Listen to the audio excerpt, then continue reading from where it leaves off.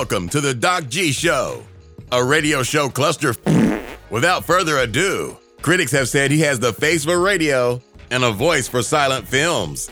Your host, Ben Doc G Gordon. And we are on the air. Welcome to the Doc G Show. I'm your host, Doc G. With me, as always, the one, the only, Mikey Maximus, the Fernicus, Charette. Say what? Doc G, what is up, sir? How is the shoulder? I forgot to ask you before the show. How's the shoulder? It's not that great. It's all right. It's not bad. It's not bad. I shouldn't complain. I've got a much better shoulder than some folks, but yeah, I'm getting tired of slow improvement. So it's getting there. It's just it's a pain. You know, it's one of those things. It's just a pain, man. Blam. But you know, I gotta ask you, how was the wedding? Was it okay? Did you make it through? Yeah, it was a great time, man. We had a good time. We went to saw some lovely the wedding, of course. Pictures of you and your girlfriend there. And then we were dressed. We were dressed up. Got to get those pics. H&M. H&M suit, bro. You got to get these pics. I was tagging it. I was telling people. I was like, model, am I right? Am I right, everybody? You know, it was looking good. You looked like you had a solid time. You know. Yeah, it was beautiful. Yeah, it was beautiful. You don't need to oversell it, Mike. It's fine. Mike, we are a little concerned here in your hometown state. Yes, I'm concerned for you. We're hunkering down, man. Ian is hopefully it just hit the southwest coast there. My God, it does not look good. But hopefully here, you know, it minimized. You know, the impact is minimized. Yeah. But this is the first hurricane that's really impacted Florida the whole year, which is pretty surprising. You know. Mm-hmm. Like I mean, the last 10 years, it's just been hurricanes zipping and zapping all over the place thanks to climate change, you know? Yeah, but nothing too wild, though. Nothing since, Charlie or some of those, the bigger hurricanes. Yeah. And I gotta admit, Mike, I was very happy not to have to deal with hurricanes. That's a fact. Yeah. You know? Mm-hmm. You know? The routine that you have to get in every couple of weeks, finding out that there's a monster storm looking to cause havoc and devastation, just sort of meandering, careening around the state. Like, maybe I will here. I don't know. Maybe here. Oh, maybe. Like, I don't like that. Doesn't really do it for me, Mike. No, it's not. But I'll tell you who it does do it for. Ooh, who does it? Everyone on the news. Oh, yeah.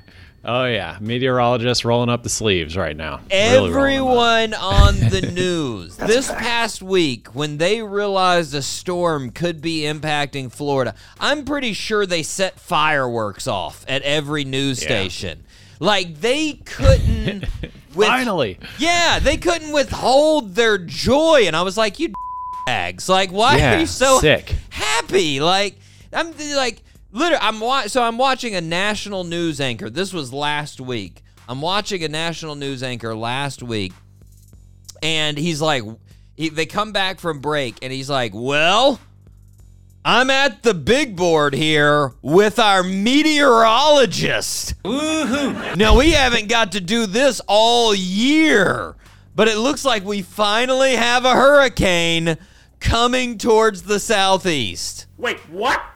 That's how he said it, Mike. He literally said it that finally.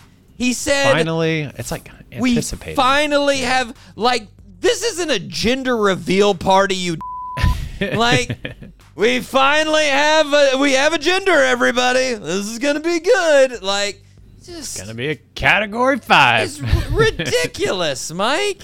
Ah, man. They act like I do when I pull out, why would you review this segment on the show? Like, well, guys, we haven't done this one in a while. The difference is, of course, mine is referencing a goofy segment that's a waste of time on our show. Theirs is referencing a natural disaster. Yeah. Like, just not fun. And you know, the whole reason, Mike, looking at it and watching, obviously there is a whole spectacle aspect. It's the whole idea. But honestly, Mike, you know what I think drives this more than anything? The whole idea, them doing all of this, the big board, the excitement, everything. You know what I think drives it? What do you think? Laziness. What do you think? That's a fact. Laziness.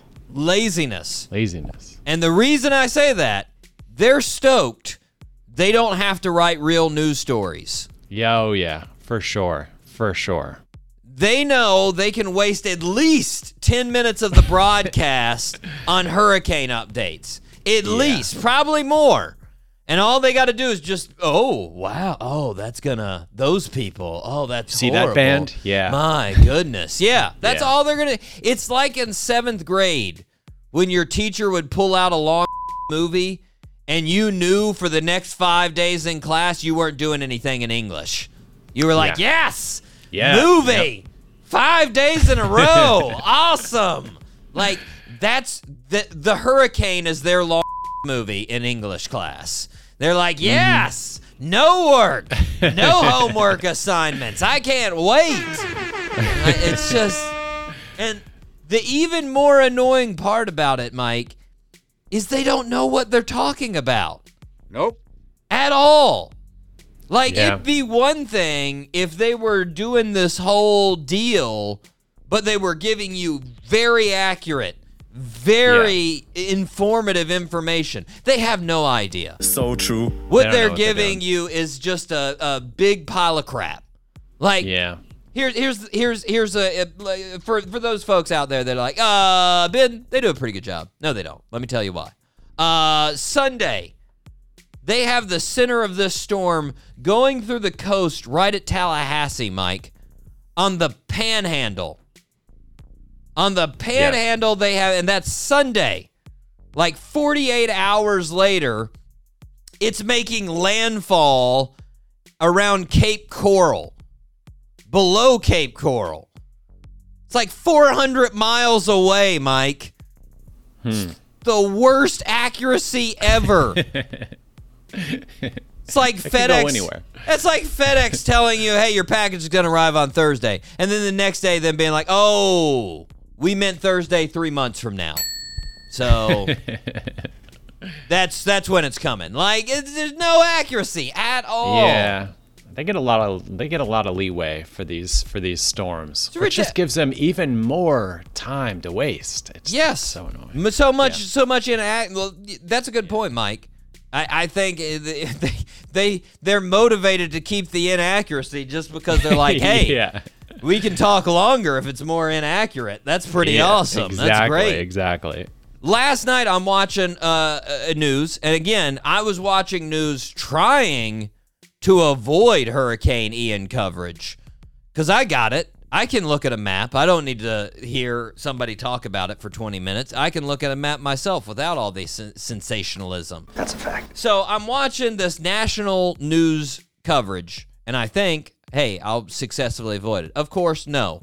They're like, hey, we can get in on this too. We're going to show all kinds of stuff. We have nothing to do with this. This show's in New York. We're not affected by it at all, but you know what? It's coming. And the guy's like, and on to other news, we're bringing our chief meteorologist from our network on the show. Chief Mike. Meteorologist. Yeah. He's got a badge. Exactly. You take that to mean this dude is a big deal. Yeah. I always sort of wonder how they came about there.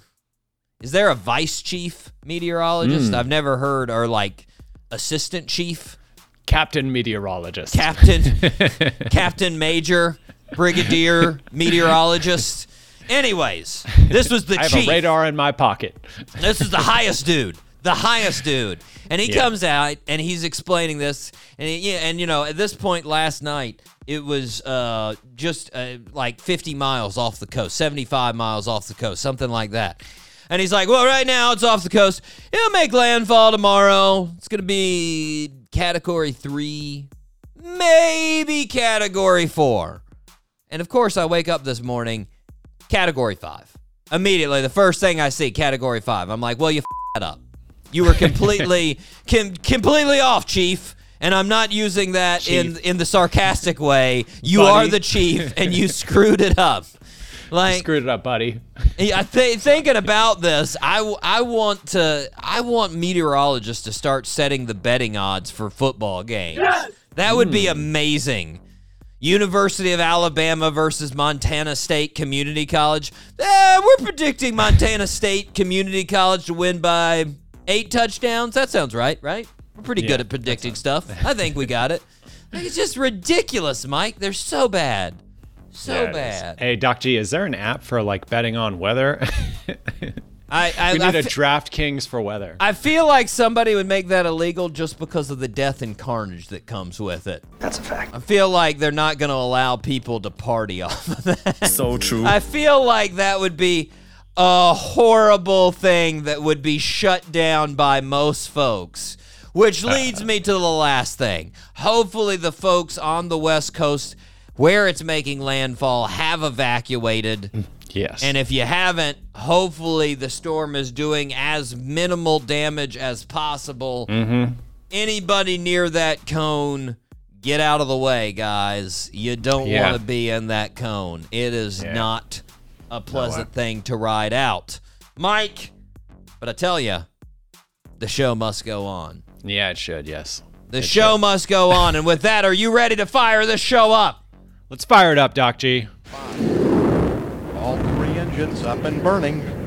2, 1, 0, and lift off. Mike, I'm super excited. I'm super excited about our guest today. She is a fantastic musician. She has been playing since the age of 4. 4? Yeah. That's like Michael Jackson starting right there. That's like early. She's got over 3 decades of professional experience. She's barely 40, Mike. Barely 40. Wow. She's got over 3 decades. Good for her. She's played on Phish albums. She's an original member of the Trey Anastasio Band, and she has a fantastic new solo album out. It's Miss Jennifer Hartswick. Can't wait to talk to her. It's going to be fun. She is in Boise currently. Oh. Boise, Idaho. Yes. Nice. But first, Mike, we need to start where we start. The birthday suit. It's true. It's true. Happy birthday, Mr. President. I think you can get this one. Nope. All right. I think you got this one. We'll see. Born in Columbia, South Carolina, September 28, 1977. When he was very young, his family moved to Georgia. They lived throughout Georgia, but primarily in Atlanta. Our birthday suit wearer started rapping in the early 90s, and in 2001, he released his first independent album, Thuggin' Under the Influence. The album had some songs produced by the one and only Lil Jon.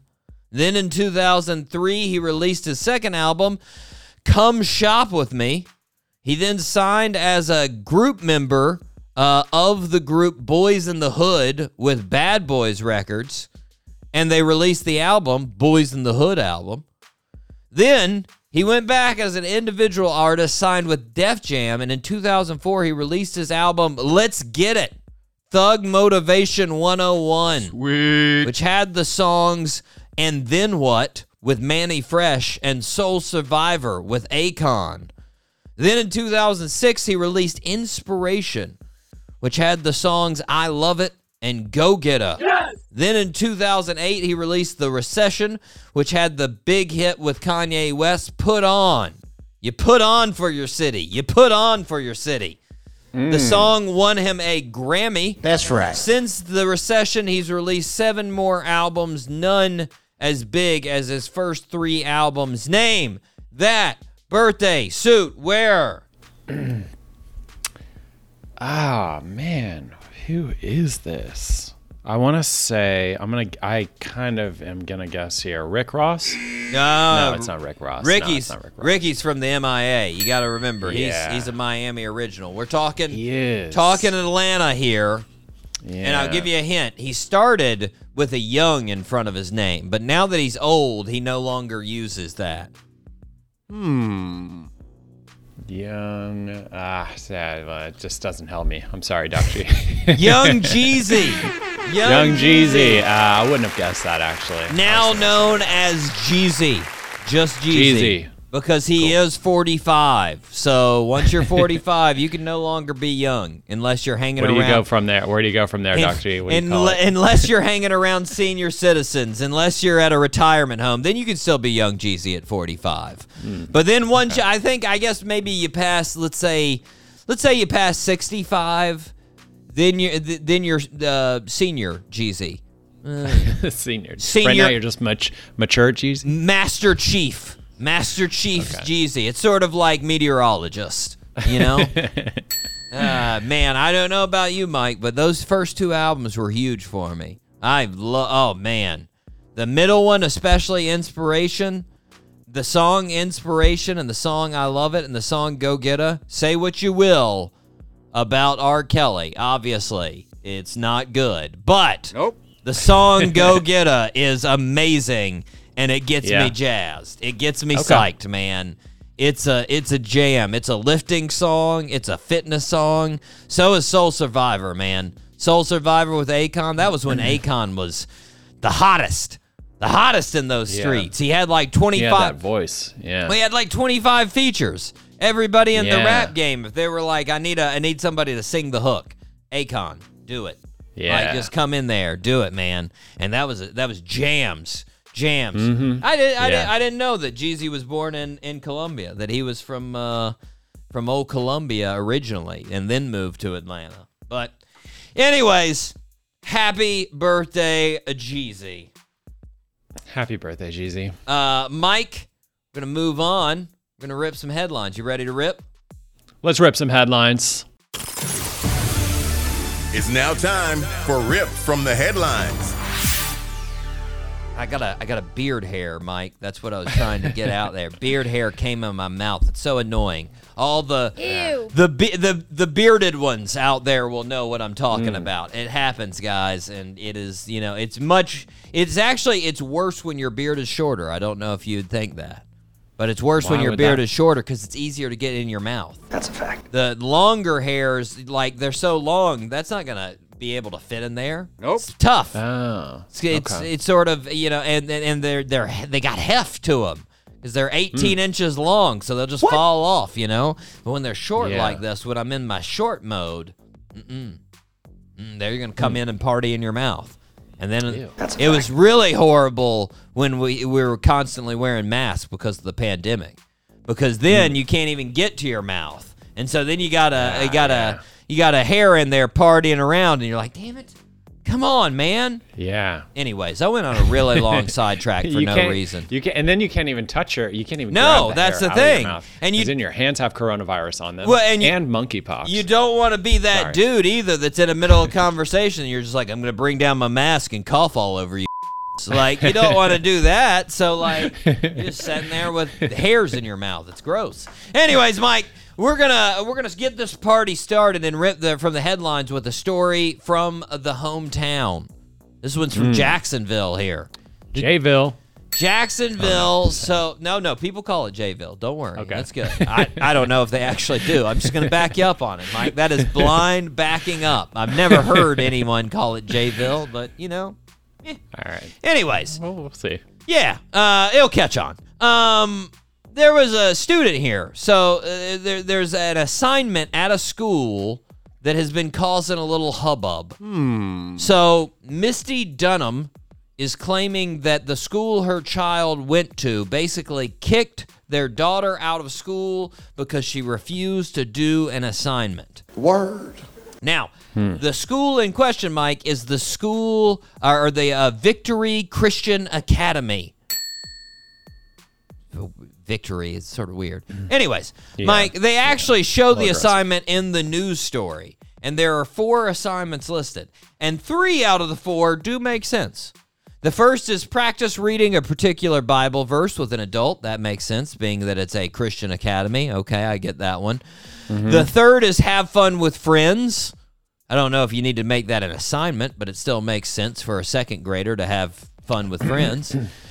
The fourth is practicing spelling list number 5 on Spelling City, which I would guess Spelling City is a spelling software. That makes sense as well, Mike. No problem with any one of those 3 assignments. Nope. But let's go back to number 2, the one that I skipped. Number 2, send a picture of you doing reading homework in the bathtub. Huh?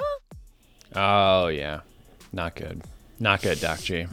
That's not good. That's literally verbatim what the assignment is, Mike.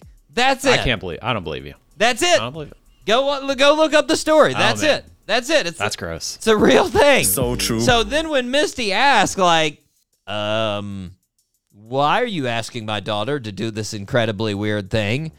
The school's response was, hey, we've been sending this homework assignment out for years, and you're the only one to complain about it. Wait, what? That was the administrator's response, Mike. That was the administrator. Not a good one. Now the teacher's response made a little bit more sense. She was like, it's just to have fun with it, to show that you can read anywhere. They can be wearing their school outfit. They can be wearing pajamas. It doesn't matter. I was like, okay, that makes it sound a little less weird, but still weird. Then, out of nowhere, Misty was contacted by the school, and the school was like, hey, we think you should do a parental withdrawal from the school. Huh? And she was like, what do you mean? They're like, pull your student out of our school. We don't want her in here anymore. And they were like, we're not pulling our student out. And they're like, okay, well, then we're going to do an administrative withdrawal. We're pushing her out. See you later. And they kicked her out of school. Girl, come on. Yeah. Oh, I hate that. Yeah. God, I hate that, Doc G. I can't stand whatever that is. Mike. What is that? Well, censorship, Mike. 2 things on this story. First, far be it from me to take the side of censorship. In fact, we'll have another story where I'll be taking the other side. But there are some very notable differences. Most of the time on this show, we are not taking the side of censorship. But Here's the issue, Mike. On this side, I'm failing to see the academic value of taking a picture of you reading in the bathtub. Like, so true. Tell me what the academic value is. Is there some reason that they are doing this? Because it seems much less like a creepy assignment or a homework assignment, much more like a bad road to go down with a creepy uncle. Like, hey, just a joke. Get in the tub. No, take some clothes off. What? This is crazy. Like, no. There's no redeeming value. No, there isn't. Second, what the wrong with the rest of the parents, Mike? If Misty is the only parent to question this weird assignment for years, like, what are these other parents like? Oh, awesome. Hey, you want to suds up a little bit? Give me a sexy pose there. There we go. Like, it's gross, man. They're all going to hell if they don't do this assignment, Doc G. They're going to go straight to the gates of fiery. I don't know, man. It's creepy. I don't want to be a part of it. Like, no, I mean, just say, honey, what's Jamie doing for class, for homework this week? Oh, you know, naked cartwheels that we need to film. Just normal stuff. Just the normal. Like, that's just weird. Misty, send your daughter to Florida public schools. Yeah. Okay? Yes. She may not get a locker. She may not get the best education. Nope. But she won't have homework assignments of taking public bathtub pictures, okay? Yeah. Or homework assignments, yeah. Yeah, she probably won't have them at all. Yeah, never. No, she doesn't. Mike can vouch for it. Never had a homework assignment. No. Doesn't know what that's about. So there you go. You won't have to worry about it. Mike, let's head out to Colorado. To a Circle K. You ever hit up Circle K? I didn't even know those still existed. I thought they had just turned into 7-Elevens. Oh, no. They still I used to live right beside a Circle K in Miami, Mike. Oh, okay. Yeah. It was filled with so much skankiness. It was lovely. Yeah. I love. You'd come in. What were they known for? Nothing. just skanky. You'd come in on Sunday, and the Dolphins game would be coming from this old boombox. I'm not exaggerating. This is exactly what would happen. There was a boombox near the checkout, and it'd be blasting the Dolphins game, and the attendant would obviously be just stoned out of his mind, because how else do you get through an 8-hour shift at Circle K? That's it. That's a fact. And then you just peruse their fine selection of skanky treats. You just be like, do I want an energy drink that could rot my insides and some Cheez-Its? Yes. Mm-hmm. Yes, I do. Yeah. That sounds like a lovely Sunday treat. Mm-hmm. Anyways. Is that blood on the floor? I think it is. I'm lucky I missed it. I would have slipped on it. The reason I bring up Circle K is, Mike, Mary Moreno has worked at Circle K for 16 years. Ooh, wow. She worked at Circle K. She started working there when she was 76. What? 76. Sorry. She started working there when she was 56. 56. Now she's 74. She stopped working at Circle K in 2020. And she stopped working at Circle K because she was fired. Ooh. Yeah. So back in 2020, in October, Mary was working around 7 p.m. when a dude comes in holding 2 hunting knives. She said the dude came up to the counter and asked her for cigarettes. She said it was fairly obvious that he wasn't going to pay for them. He was going to get the cigarettes and just walk out. And he kept telling her to give them to her before he paid for them. And she refused. And the man went behind the counter and just took the cigarettes. What? She actually tried to stop this man from getting the cigarettes and gave him a little shove. But of course, she was 72, didn't slow him down much. And he just left. Now, the dude was eventually arrested for aggravated robbery with a deadly weapon, and he pleaded guilty to the charge, right? But despite this, the manager said there was no video evidence of this guy having a knife, and he insisted that she apologize to the guy for shoving him. Wait, what? And she was like, no, I'm not going to do that. And she was fired. She was fired, Mike. And now she's suing Circle K. That's why the story has resurfaced, Mike. Okay. She should. First, Mike, I don't know how many times we have to say it on this show, but folks, do not go above and beyond for your employer like this. Yeah. No reason. You're working at Circle K, and this dude has a knife. He wants cigarettes? Fine. Give him all the cigarettes. If I'm in Mary's shoes, I'm literally like, you want all of these? Here. Yeah, take it. It could be a pocket knife. Yeah, take it all. Yeah, there you go. There it all is. He doesn't even have to have, he can say, I think I've got a knife that I may go get. Okay, sounds That's good. all you Here. had to say. Here's Take all the money. all of them. Everything. Take all of them. What else do you need? I will completely, the store is yours. Yeah. Just... Second, regardless of the outcome of this trial, Mary should be awarded the Purple Heart for having to work at Circle K for 16 years of her golden years. 16 years after the age of 50? No. F that. F that. Mike, quick story out of Connecticut. A dude was using tanning beds at the Planet Fitness in Connecticut, which I didn't know there were tanning beds, but apparently there are. There are, Gotchi. When he finished up using the tanning booth, he looked up at the ceiling and saw a man recording him with a cell phone. Huh? Now, I don't know how this was like. I don't know if he's like positioned like between like tiles, like. They didn't really give me any, I don't know how he was up there. If he was Spider-Man and he was just pasted up there. But anyways, he was up there on the ceiling recording, and the dude who was recording happened to be the manager of the Planet Fitness. Wait, what? So, of course, the dude that was being recorded called the police, and this manager of Planet Fitness was arrested on criminal attempt at voyeurism.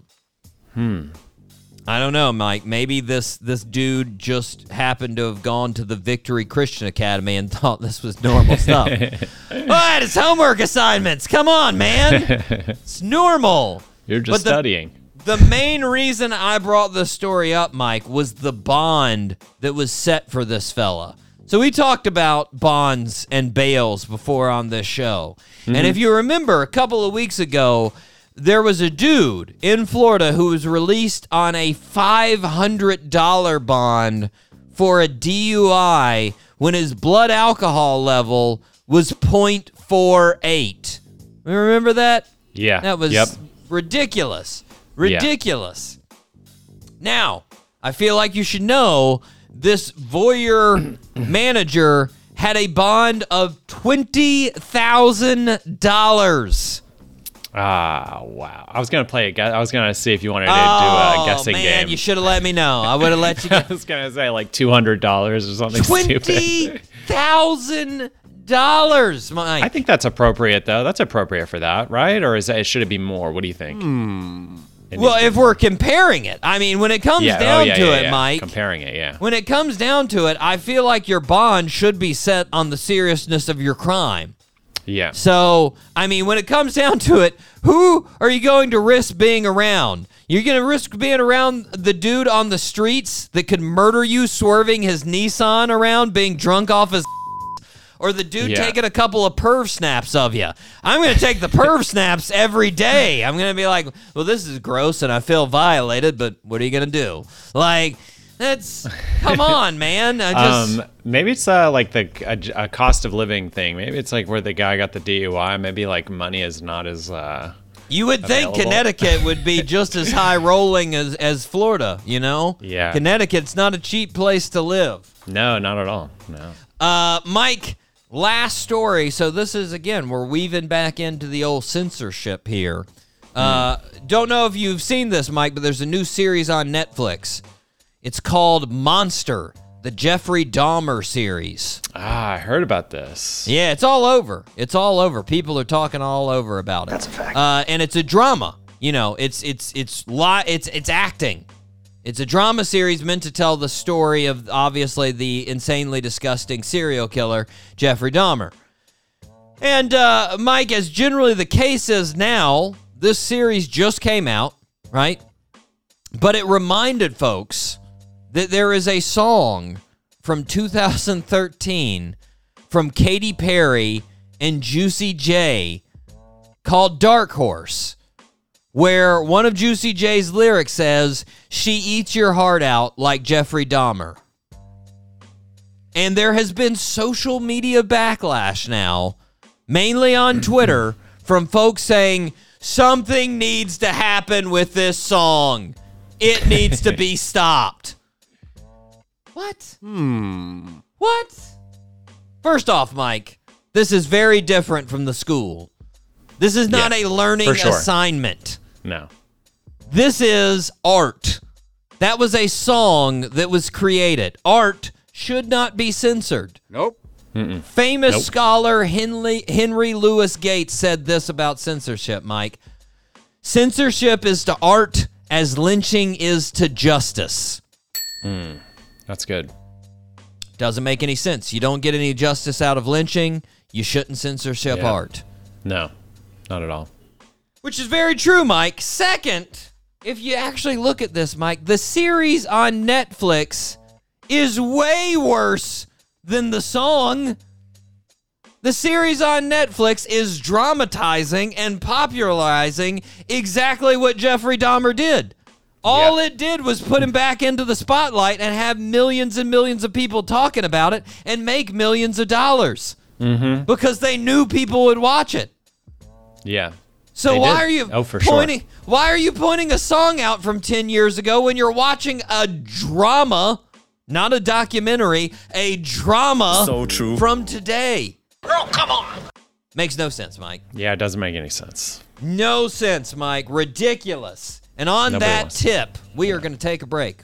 We are going to be right back. We're going to hear from our guest, the one, the only Jennifer Hartswick. This is By the River right here on the Doc G Show.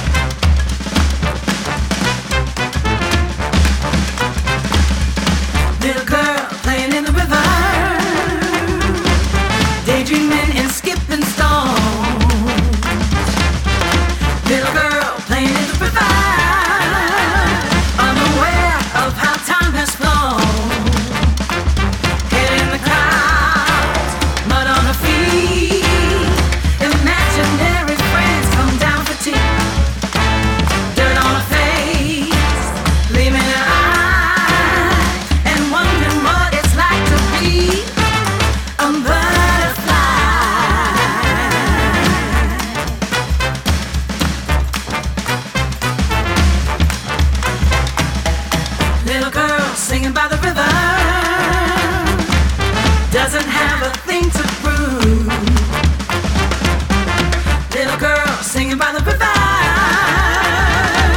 practicing her favorite moves, making up songs that got to be sung,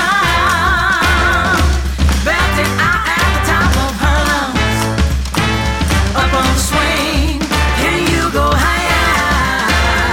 Please never let the world extinguish that fire.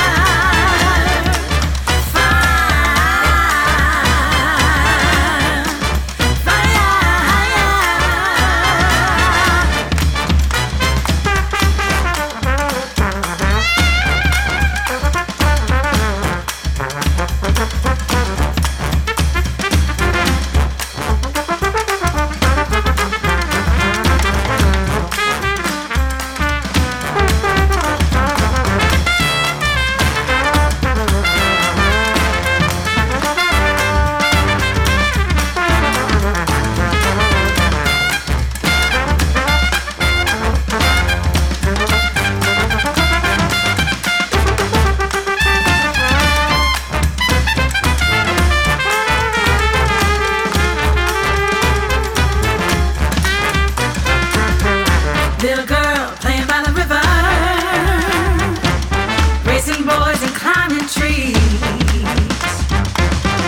Little girl playing by the river,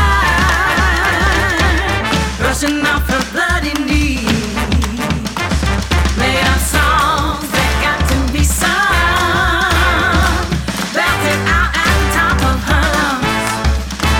Someday you'll know how you inspire. Please never let the world extinguish that fire.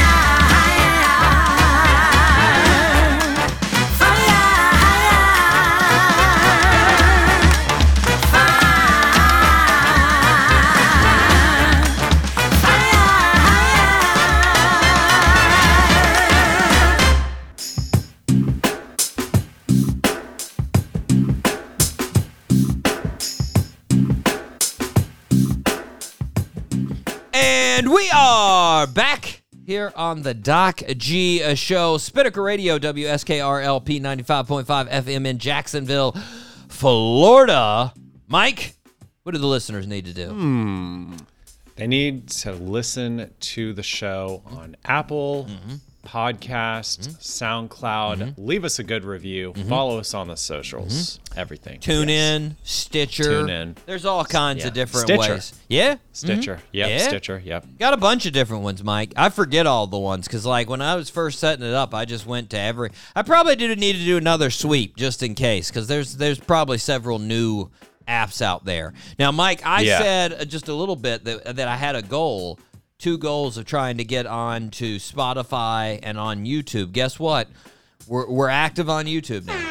Oh yeah, that's right. We are on YouTube. We're on YouTube now. We're guys. active doing on it. YouTube now. We don't have. I don't want to bore people with our whole show. Maybe if we start, if we start a revolution on YouTube. We're gonna start live streaming on YouTube. Yeah, and I start seeing that could be a future thing. And I start seeing more and more people. We will put it on. We will put it on YouTube that way. Let us know if you want it. Let us know. We'll do the live stream on it. But right now, I'm putting bits and pieces. I put a couple of shorts on YouTube. I'm going to put the full interview with Jennifer Hartswick on the show. So true. You're going to see that on there, so keep an eye out, guys. Doc G Show. Look it up on YouTube. Subscribe to that as well. Right now, because I just put it there, 1 subscriber, Mike. Nice. We got 1. But the excuse is literally I just put it up. So we're gonna build. That's pretty good. Pretty good. We're gonna Right away. build. I have no idea who that person is. Okay, Mike. Right now we need to thank the people that regularly listen. Here are the regulars. Shout out to Jacksonville, Florida, Columbia, South Carolina, Radford, Virginia, Gainesville, Florida, Frankfurt, Germany, Anoka, Minnesota, Ashburn, Virginia, Piracai, Brazil, San Diego, California, Dublin, Ireland, Boardman, Oregon, Genoa, Italy, Richardson, Texas, Barcelona, Spain, Winfield, West Virginia, Biloxi, Mississippi, Tulsa, Oklahoma, Peoria, Illinois, Katy, Texas, Toms River, New Jersey, Olive Branch, Mississippi, Asheville, North Carolina, and Los Angeles, California. There we go. Nice. Yeah. Nice. Good list. Keeping it strong. Keeping It it is. strong, Mike. Got some interesting semi-regulars. Here are our semi-regulars.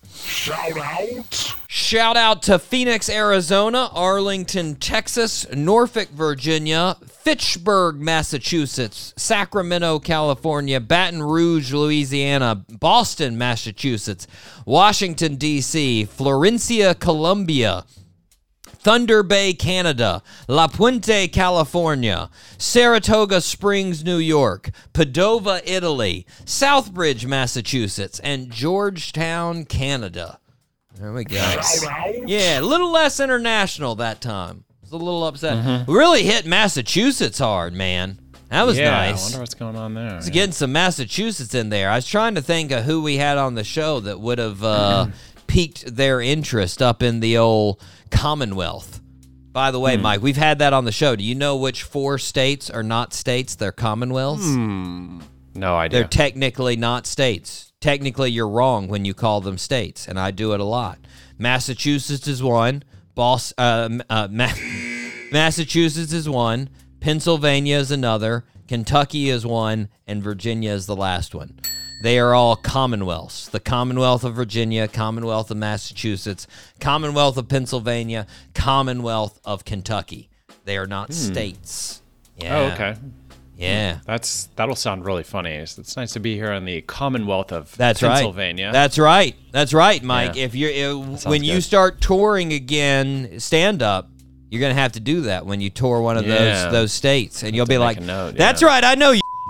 You're not getting one over on me. I know about your state. I know it's a Commonwealth. All right." Anyways, just a fun fact, listeners. Use it at your I next. doubt anybody. I'm sorry, Doc G. I'm so sorry.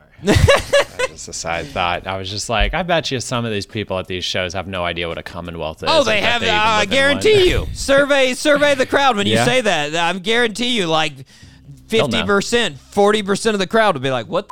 Who? What? A Commonwealth? Really? All right, that's great." I mean, Whatever you say. As you know, Mike, I'm from Virginia. I guarantee you, a bunch of my friends from Virginia, you go, "We're Commonwealth." They'd go, "I've heard that before. What is that? What are we?" So that means it's not technically a state? No idea. Okay, cool. Like, yeah.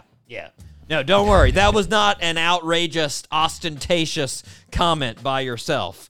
No, thank you. Mike, let's move on to the miscellaneous file.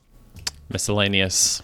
Mike, I got something exciting that I'm going to do in the next couple of days. Our man, Matt Stoney. You were not here when Matt Stoney came on the show. Matt Stoney, I don't know if you remember, is a famous competitive eater. He is the only person that in the time of Joey Chestnut's reign beat Joey Chestnut at the hot dog competition. I think it was, I want to say 2014. But this dude can put away food.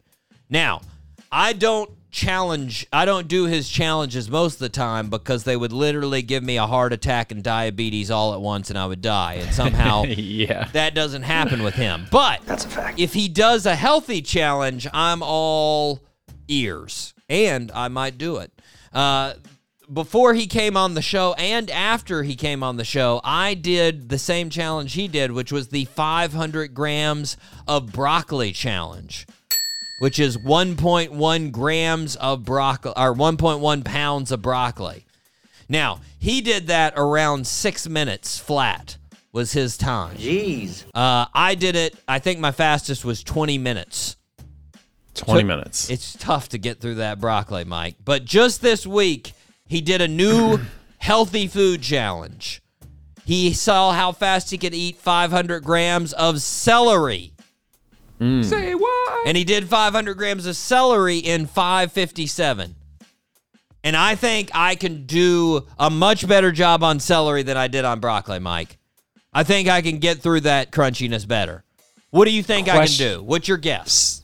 So are you guys, is there any preparation or is it just raw broccoli, raw celery? Well, you get water with it.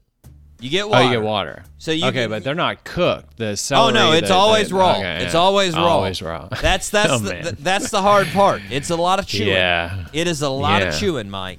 But I think I can get through this. I'm gonna put a goal. I'm gonna go conservative. I'm gonna say my goal time is 17 minutes. Say what? 17 minutes. I may fail at that. That might be a little too lofty, but I'm going to try 17 minutes, listeners. It's going to happen this weekend at some point in time in the studio on the other side of the table. I'm going to do the broccoli challenge. Celery challenge. You have to film it. It's got to go on YouTube. Don't worry. Everything. The last two broccoli challenges were on Instagram. I will put both of them. I figured you Instagram would, and YouTube will get the celery challenge. We will see if I hit. This is going to be our breakout clip right here, Doc G, the celery challenge. For the longest time, before we had some really good reels, it was our highest viewed video on Instagram was the broccoli challenge. So people do like to see me eat weird. So who knows? Who knows? Mike, last thing in the miscellaneous file. This is a bit of a curveball. But I just thought about this because it was sort of in the news. Is there anyone that's team Olivia Wilde in the Olivia Wilde-Jason Sudeikis split? I don't know. I don't think so. Probably there are. There's got to be like one or two, but like, it's just so uneven. Like, it's just, on one side, you got the world's favorite soccer coach who's been winning Emmys and thanking his kids during the speech. That's a fact. And on the other side, you got a woman that broke up with him and said to the world's famous soccer coach, hey, I'm going to go out with a sex symbol that may or may not go around spitting on people. Like, girl, come on. Who's going for Olivia Wilde in that split? I'm not. That's for sure. Not. Jason Sudeikis has got my vote, you know? Yeah. And just to be clear, listeners, it has absolutely nothing to do with the difference of age between Olivia Wilde and Harry Styles. I could care less. Yes! Harry Styles could be 22. I'd be completely fine with it, all right? That has nothing to do with it. Because as we know, we're fine with Leo getting on with the younger ladies, which, by the way, remember, it's now over 27. Okay? Or 25. Yep. Okay? Yep. Anyways, it has to do with the fact of splitting up the nice family, of splitting up the happy Jason Sudeikis, who I've seen nothing but nice things about that dude. He usually has a mustache. That's always nice, you know? And just look at him at the Emmys. Literally every single person wanted to come up and talk to him. There's pictures of him, like, everybody just like, hey, it's Jason. Like, you don't see that. Yeah. You don't see that with Olivia. No. Nope. Anyways, Mike, I was thinking about that. Anyways, I'm guessing I will see none of them in the future. But you know, I want to say I'm gonna have to look it back in the files, Mike. I'm pretty sure I invited Jason Sudeikis on this show, and that was before Ted Lasso. I'm pretty positive. I'm gonna have to dig back in the files, but I think I did. Try again. You're gonna be surprised. He didn't come on the show. It's surprising, but he did not. I think, if I recall again, I think his manager was pretty nice. She was just like, he's not available at this time. And I was like, oh, thanks. What about, should we follow up? I mean, what do you think, Don? I don't know. Follow up? I do love doing those with managers where I'll follow up literally like 4 years later. Hey, remember I sent you an email a couple months ago, give or take 48. The move is you have to reply with the original. Oh yeah. Oh no, I always do it. Okay. I don't get rid of them. You know what the move is. They're in there. I'm like, remember this? Back in 2018, it's just a couple of months ago. That's where we were. Anyways, Mike, let's get some quick hitters going. Let's get some quick hitters here. First in the quick hitters, Mike.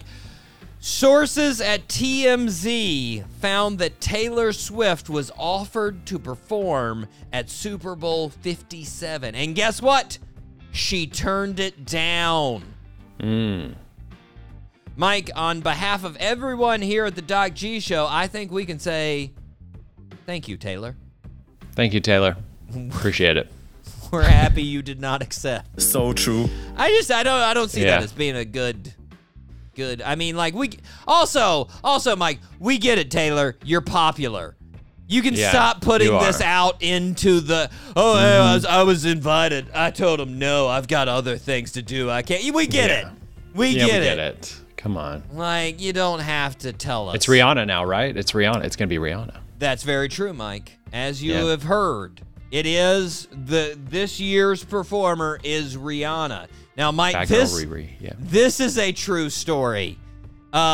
It's been a big week for Rihanna and her partner A$AP Rocky. As you know, she is romantically involved and has been with A$AP. They have involved. they have a child together. Yeah, Yeah, they have a child together. Rihanna was selected to play the Super Bowl, and A$AP bought a belt that cost $322,000. Wow. So equally great achievements for both of them. Yeah, And that's for sure. good job, A$AP. So true. It's literally, look at this. If you get time, listeners, it's a belt that says Grim on the front, spells out Grim in jewels, and has jewels all around it, and it's $322,000. What the are you gonna do with that belt, A$AP? Like, come on, man. I gotta look up this belt. I'm looking it up. It's A$AP Rocky belt. ridiculous. It is ridiculous. It's got a little Grim Reaper that's, I think, I want to say the eye of the Grim. Anyways, just unnecessary, Mike. Mike, next headline. It's not looking too good for Brett Favre. Yeah. Seen this? Yeah. Yeah. Saw some allegations. He's wrapped up in scandals of getting millions of dollars that were supposed to be for welfare, and instead he got them to go to a volleyball gym. And even worse, he knowingly did this. And of course, there's evidence, textual evidence of him worrying that people may find out about this. Oh, not good.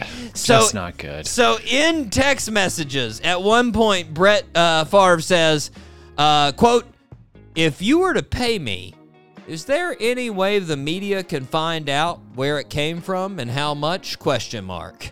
Mike, you think a dude that had his pics famously posted on every national news station for like a month 10 years ago might understand if you put it on your phone, there's a way.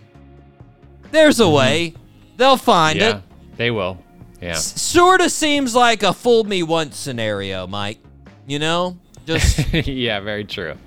just saying. Mike, Yeah. recent experiment / pilot program in England found out that companies that switch from 5-day work weeks to 4-day work weeks experienced no decrease in productivity. Nice. Yeah. I love that. That makes sense to me, Mike. Because 0 times 4 is the same product as 0 times 5, am I right? That makes sense. Yeah. 0. Yes. Yeah. You get what I'm saying there, listeners? Yeah.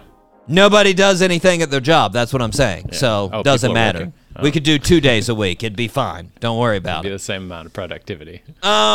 Mike, over the weekend, actors and actresses were hired to go to Major League Baseball games and smile creepily during the game at the camera in promotion of the new horror movie Smile. Okay. Which means, Mike, now 26 more people know about this movie. It's pretty awesome. It's great. Great advertising. Come on, Major. You do know football's in season, right, guys? Like, Yeah. Come on. Seriously. come on. Mike, apparently Prince George, who is one of Prince William's kids, told another classmate while at school a couple of years ago that his dad would be king, so they better watch out. Ooh, nice. Nice move. Big threat. Big threat, Mike. I wonder if the classmate retaliated by telling Prince George that Britain is a constitutional monarchy, which means the role is pretty much ceremonial. That's a fact. And as king, his dad would have no real legislative or executive power in Britain, and as a result of the Glorious Revolution of 1688 is pretty much just a figure piece. So essentially all his dad is going to have is more money than he did before and responsibility to wave to the public occasionally and wear a funny crown. Pretty much it. That would have been my response, Mike. But I'm not a 6-year-old British kid. No. So, I'm not exactly sure how he responded. He probably cried or something like that would be my guess. But I'm just saying, next time, if that kid is listening to the Doc G show, that's what you should go for.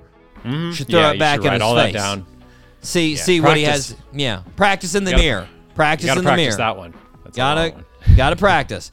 Mike, big news from Instagram. Pornhub has permanently been banned from the platform.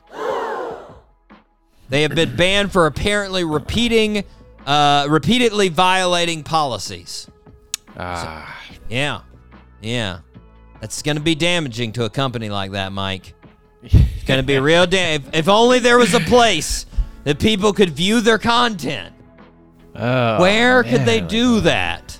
How could they get more? Maybe notoriety? maybe like their website, which literally has more viewers than Netflix.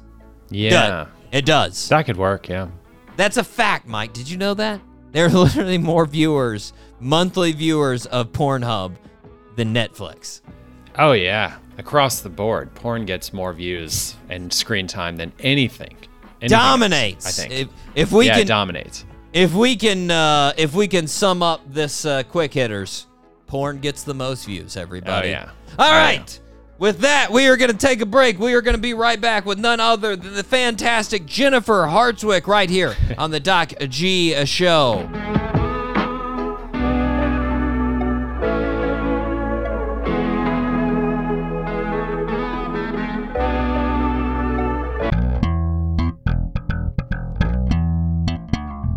The Doc G Show. Because sometimes you need something playing in the background. Every Wednesday at 7 p.m. on 99.5 FM, Spinnaker. This is 95.5 Spinnaker Radio. WSKR LP-FM, UNF Jacksonville.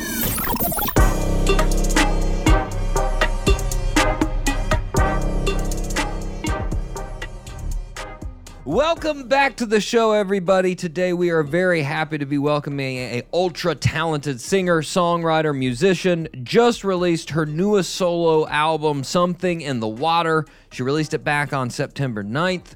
Miss Jennifer Hartswick. Jennifer, how are you? Hello. I'm doing great. How are you? It's good. We're bracing for a potential hurricane. Hopefully that does not happen. They never know. I'm not too concerned. They never know. It's all guesswork until it's like 20 miles off the coast. So exactly. We'll see. Well, I'm in Boise, Idaho right now. I don't think there's probably any hurricanes. Very protected from hurricanes. Very good place to be as far as there are dormant volcanoes in Idaho, I know. We actually had a segment one time on the show about that, and it frightened me a little bit of Idaho. It frightened me.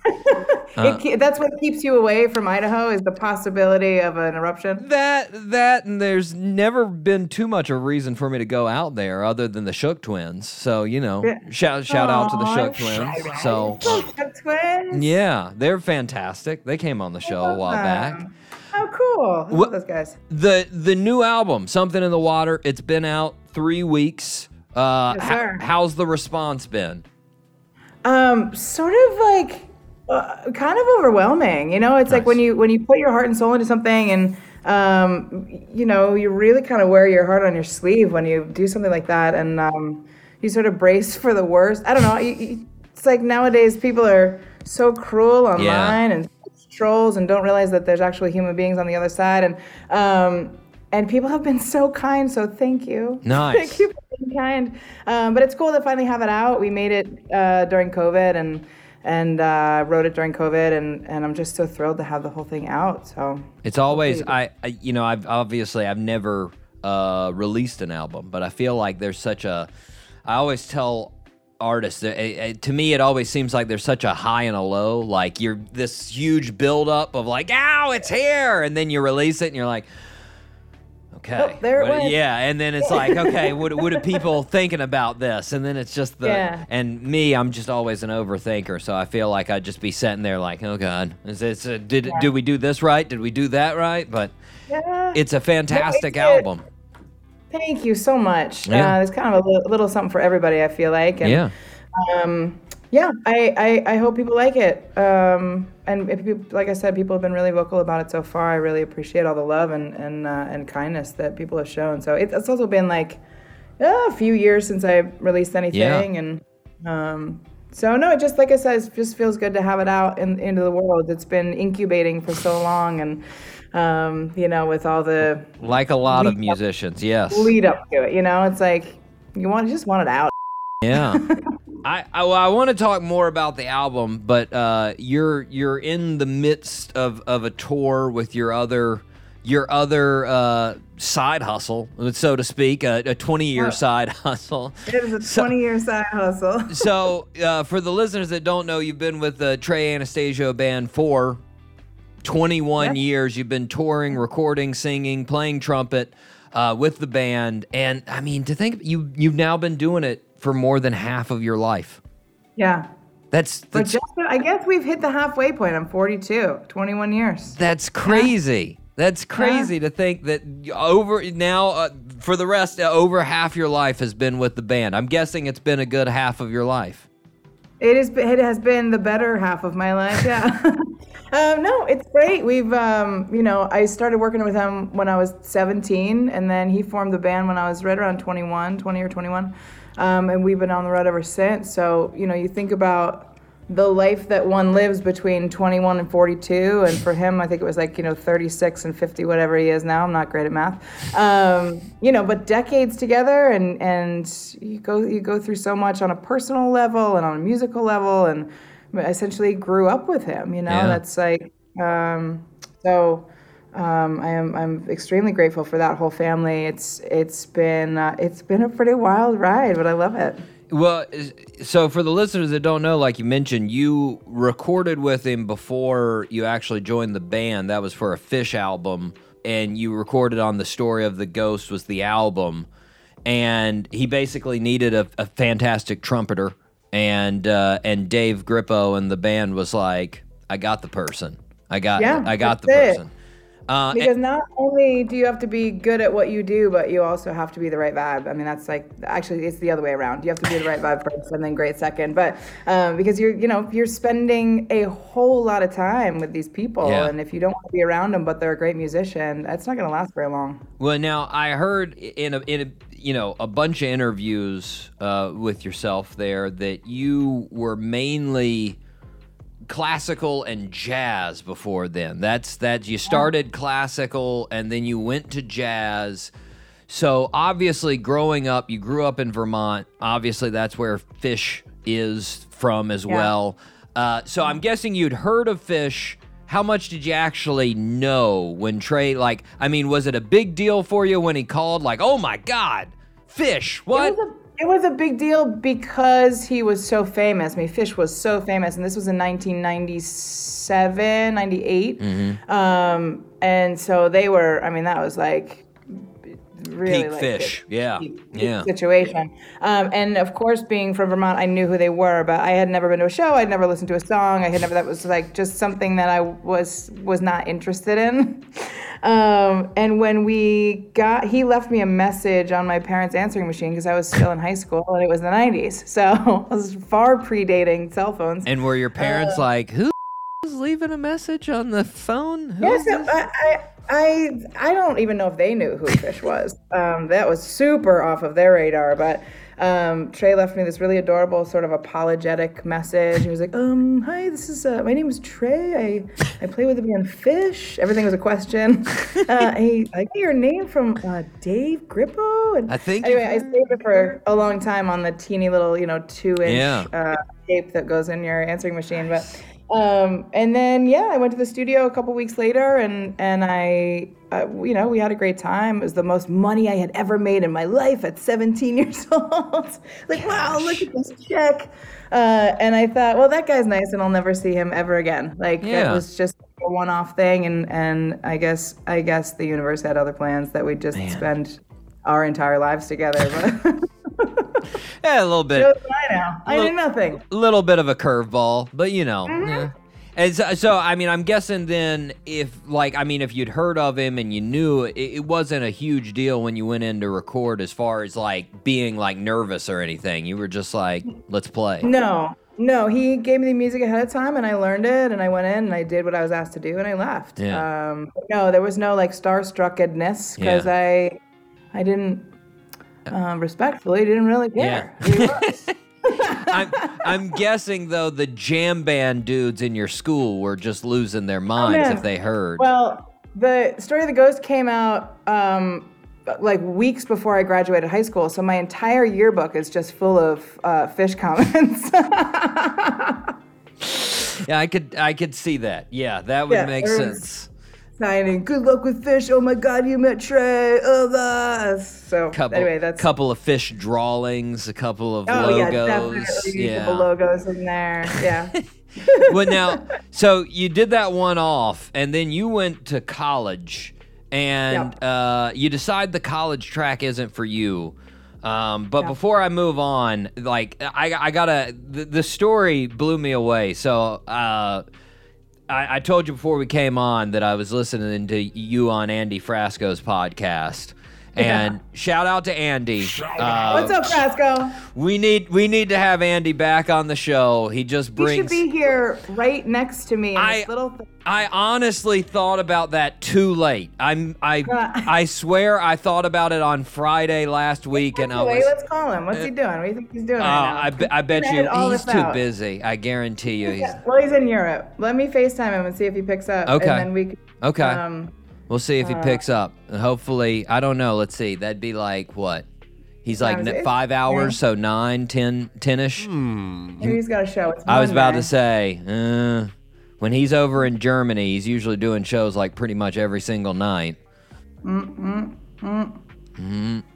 He's usually like cross your fingers, listeners. Picker upper. Cross your fingers. This is like a 12 ringer.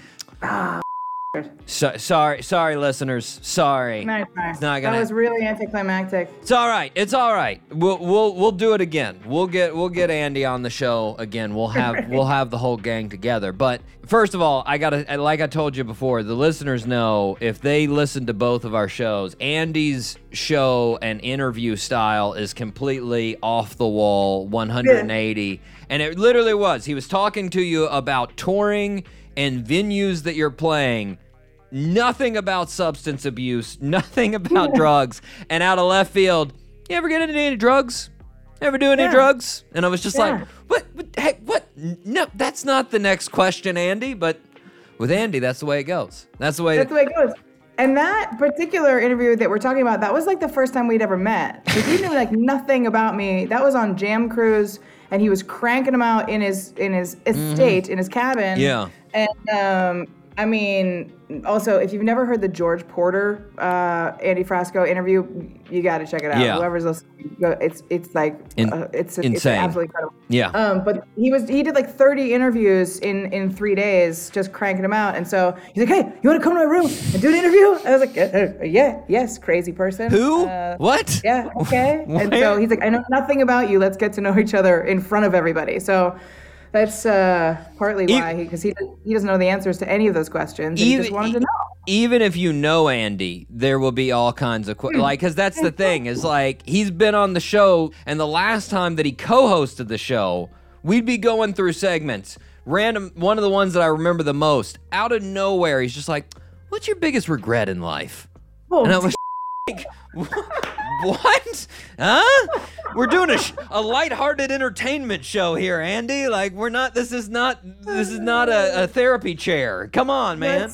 Wow. That's Andy. I love him. I love him. But the reason I bring it up is in the interview, you told a story that you had a sight reading class in college. and the teacher asks you to sing John Coltrane solo. Like, he puts it out on notation, and you breeze through the thing, no problem. And everybody else in the class just, obviously is lost.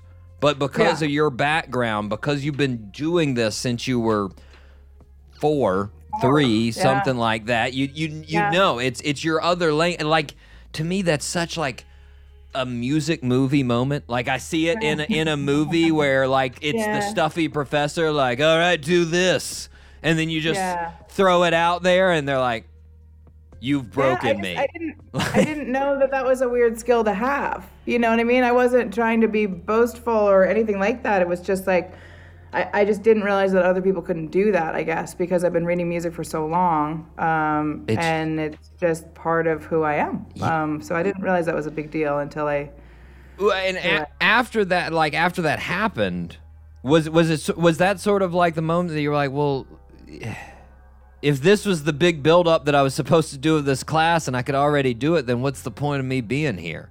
Yeah, because they asked me to teach the class after that. And I was 19 years old.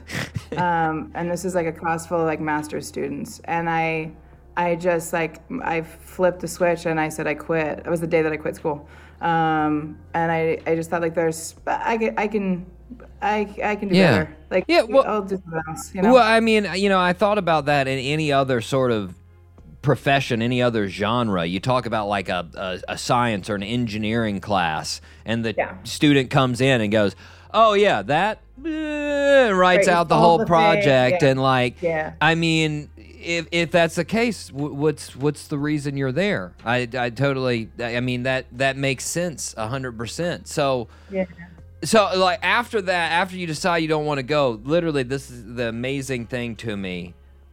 10 minutes after you decide, 10 minutes after you say, you know what, school's not for me, that's when Trey calls you up and says, hey, do you want to be in a band I'm starting? Yeah, he said, you want to be in a band with me? And I said, well, sure. He goes, what are you doing? I said, I just quit school 10 minutes ago. Like, I was like, all right, well, can you drive to my house? Like, how far away are you? I said, 4 hours. And he said, okay, well, come to the house. I'll still be here. We'll still be here working. And we were on tour 2 weeks later. I mean, that was like the first winter tour that we ever did. I mean, when he called, I'm guessing when he called you and said that, you weren't actually like thinking it would do anything. This was just sort of a side thing. Like, were you just like, oh yeah, I'll go play with him? Yeah, I'll go. It was like a 3-week tour or something, and I said, sure, I'll hop on board for 3 weeks. Man. It turned into 20 years.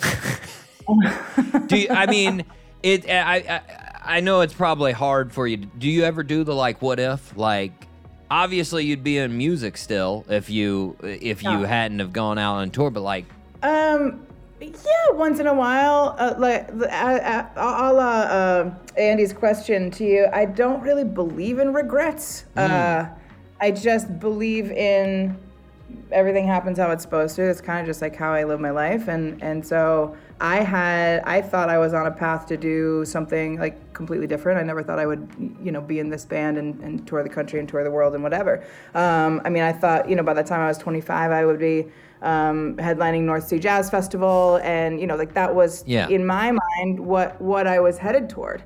And then meeting this one person completely changed the course of my life. I mean, it's still music, and I still love it, and I've gotten to play some of the most amazing venues that there are with people that I am obsessed with and would take a bullet for, and we all live each other so much, and so I think with Something in the Water, it's like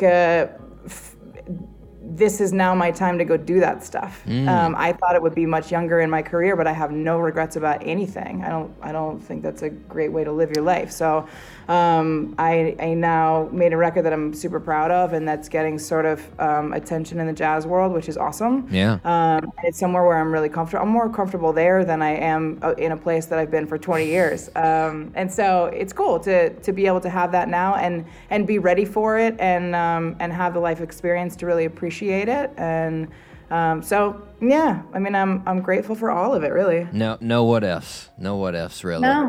Well, playing with Trey, you guys have done, huge names in rock. You played with the Rolling Stones and Carlos Santana and Dave Matthews and Tom Petty.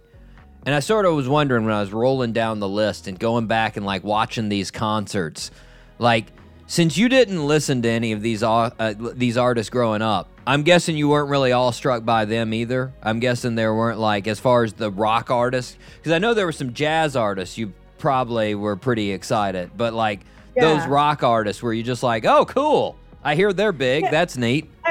I mean, you'd have to live under a rock to like not be starstruck when Mick Jagger walks in the room. I understand. That was a moment for sure. We were backstage one night and like this like the door opened and Mick Jagger, oh my God, I mean Mick Jagger was standing there in this like Kelly green tailcoat, just like standing there. Like I wouldn't say he was posing, I just feel like he was standing there, but it sort of looked like he was posing. Yeah. That was certainly a moment in my life that I will never forget. There's been a lot of those, but certainly getting to record and spend the whole day with Herbie Hancock is more up there for me in my life than most of those other things that other people might just bug out about. It's funny, the Rolling Stones, we've had a couple of people that have gotten to either open for the Stones, play, and it's sort of you don't know what to do when Mick's around. Yeah. That's him. Yeah. That's that dude. Like he's pretty up. We have one of my favorites was we had Bishop Gunn, who's like a Southern rock band. They opened for the Stones. And when they got, they did a pose. They posed with pictures before and after the show. And their lead singer Travis, he was beside Mick Jagger, and he said they all line up, they all get in their pose, they don't break pose, they're smiling, and then right after they finish, he just looks at his hands and he's like, "You are sweaty." That is, and just completely disgusted by his sweatiness, but did not bring it up. And I was like, that sounds like a Mick sort of thing. And of course, Mick would be out there just going bananas, no sweat at all, just completely pristine. But completely perfect, yeah. Well, I mean, were you able to handle it with Herbie Hancock? Like, I mean, as far as like, did you get in the zone after a little bit as far as the recording? No. No, I bugged out. I bugged out, and I'll tell you the moment that is the best advice that anyone had at that point ever given me, and to this day has ever given me, was by Herbie Hancock. And I was really nervous, and he could really tell. And he asked me to play on this one part and whatever, and so I went in the booth and with headphones and whatever, and I was like, man, I'm gonna mess this up. Like I was having like a real imposter syndrome moment of like, I am such a fraud. Anyway, whatever, we all go through this, but I was really having that moment and I was not hiding it very well. And I had my headphones on and I was in the booth and he came in and he lifted one headphone up and he put his mouth right up to my ear and he said, "Remember, the only mistake you can make is not being yourself." And he put my headphone back down and he walked away. And I was like, and you were like, advice was even so smooth. I know. It was so, but it was the greatest piece of advice that I've ever gotten. It came from Herbie Hancock. If you do that, you don't really need anything else. And you don't have to worry about trying to be anything else but you. Yeah, it did calm me down. It was like, it was really cool. It's funny. It's very similar. And listeners know I've brought this documentary up before, but the Ken Burns documentary on country music, huge long documentary there. In that documentary, what's his name? Garth Brooks is doing his first album, and his producer, like, he thinks he sound like Garth Brooks is completely nervous. And he's trying to sound like George Strait because that's his hero. And the producer stops and he goes, "This doesn't sound like you. What are you doing?" And he's like, "I'm trying to put that George Strait thing on it." And the producer goes, we've already got George Strait. We don't need George Strait. We need Garth Brooks. So all you got to do is be yourself, and it'll come out and sound like we need it to sound. Yeah. And it's great advice. And doesn't matter if it's music or anything else. That's definitely important. Well, now, out of all those people, obviously recording, jamming a little bit different. I was just curious, as far as like on stage, obviously everybody in the band is amazing musicians, but like as far as people that have guest spotted in the band, who have you been like amazed by their skills on stage that you were just like, what? I did not see that coming from them. That is amazing. Yeah. Trey's band is different because we rarely have guests. It's a real unit, and we sort of present ourselves as that. And some people are real this sit-in has become like a real thing in the last decade with especially jam bands. But we've only really had ever a couple people sit in with us. But certainly the night that Carlos Santana came to the Warfield to sit in for an entire set was. He sat in for the whole set, not because he intended to sit in for the whole set, but because we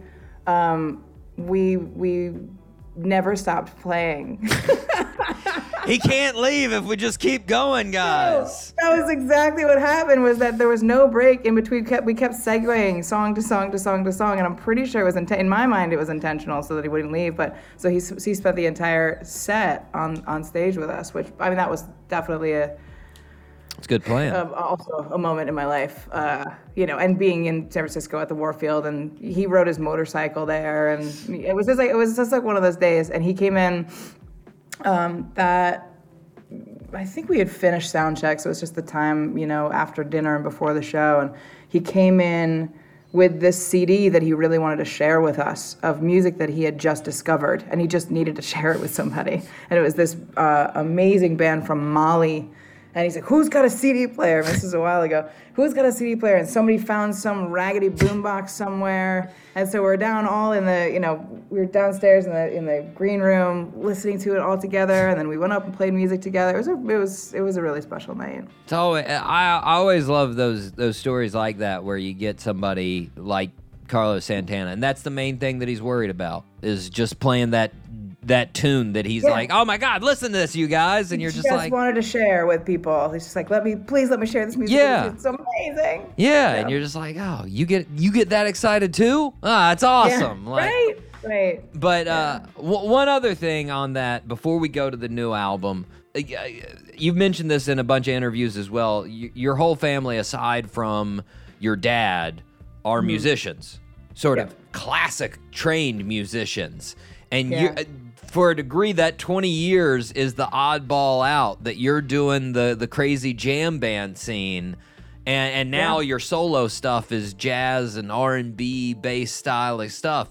How does the rest of the family feel about it? How do they are you treated as here comes the person that does the weirdo music? Is that it, or is it like, are they psyched to go to concerts and whatnot? Yeah, it's somewhere in between. No, they are, very, very proud, for sure. And, they were sort of always in this classical world that it's hard to be a classical musician. There's not a lot of classical tours going out, and so I'm getting to do things that they never got a chance to do. And they're so thrilled for me that I get to go do this. Nice.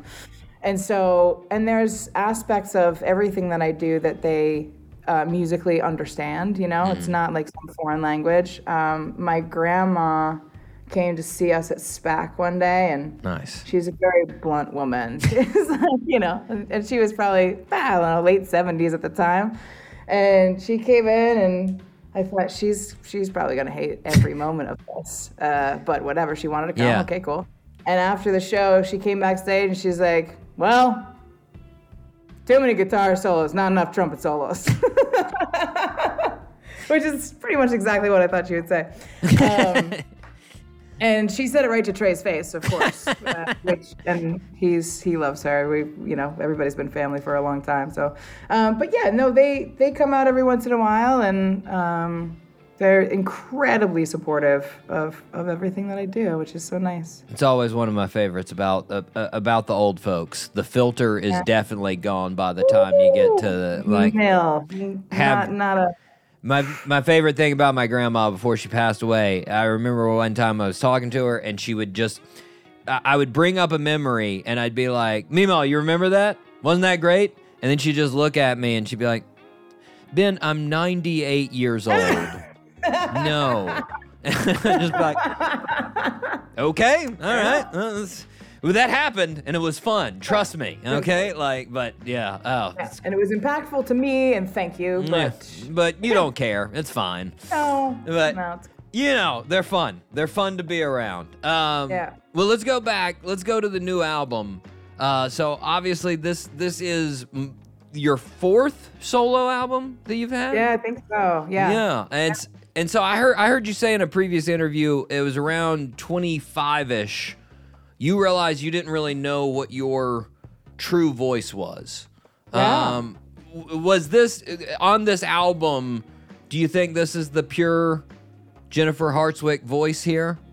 Yeah, I mean, I think there have been a couple before this, but I say that I didn't know what my voice sounded like because I did so much theater as a kid and into my young adulthood that I was always playing a role, and I was always supporting someone else. And so if the singer is like a soft singer-songwriter, I'm not going to come out there and belt a bunch of stuff behind them that doesn't make any sense. So I've been in a support role for so long that it took me a while to figure out, what I actually sound like as a leader and as a front woman and all that kind of stuff. So, but writing music helps me figure that out, and having to write lyrics and having to front a band I've been fronting a band really now for 2004 was the first time that my band ever went out. So it's been a while. But I think it gets stronger and it gets honed more and more, and it also changes, as we grow and gain more experience and more life experience, things change, and the subject matter that I write about changes, and my ability changes. I mean, hopefully, you haven't seen the greatest of me yet. I certainly hope, but this is where I'm at right now. This is what feels right and feels good, and I'm really happy with how it came out. I think, I pushed myself hard. This is not like something that I just rested on my laurels and was like, oh, let me just make a little cute COVID album. I pushed myself in a lot of ways.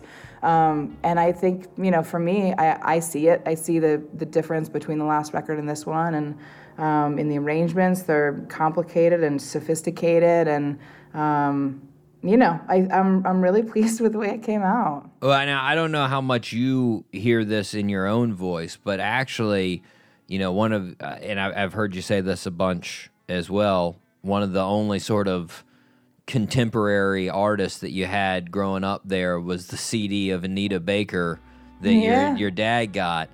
I hear that in your voice. I hear the Anita influence on this album. I mean, on a lot of those songs. Do you hear any of that or no? I try not to think about stuff like that, but I feel like that's for other people to hear. Yeah. People say, "What does it sound like? What's it?" People just want something. They want to hold on to. Yeah.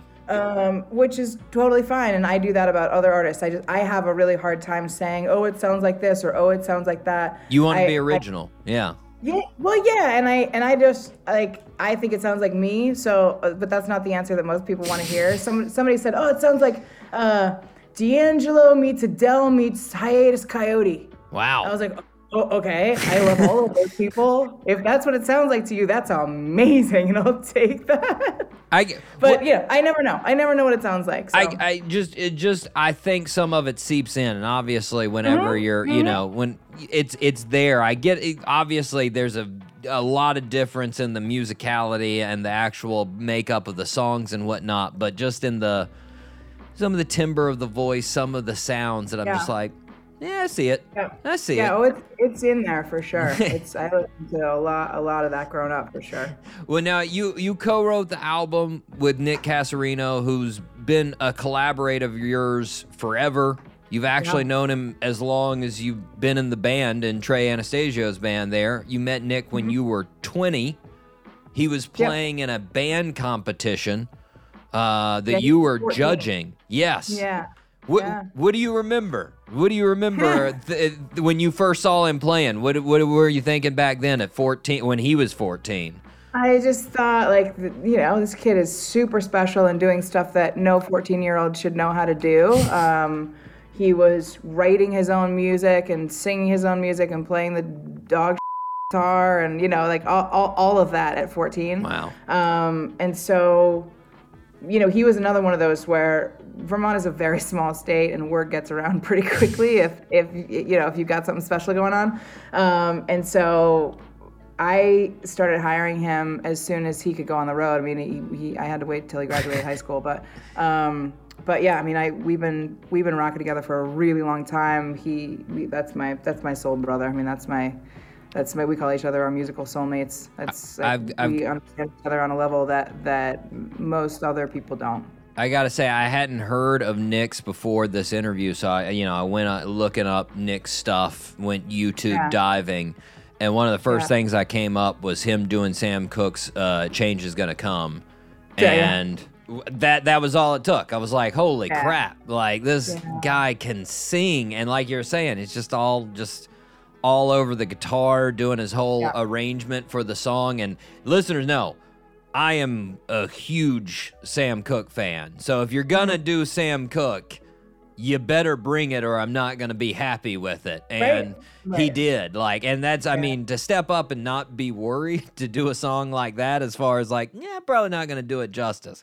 But man, he is a good person to collaborate with, for sure. Yeah, he's incredibly special, and we have a duo project that we do together that we've toured for the last probably 4 years or so.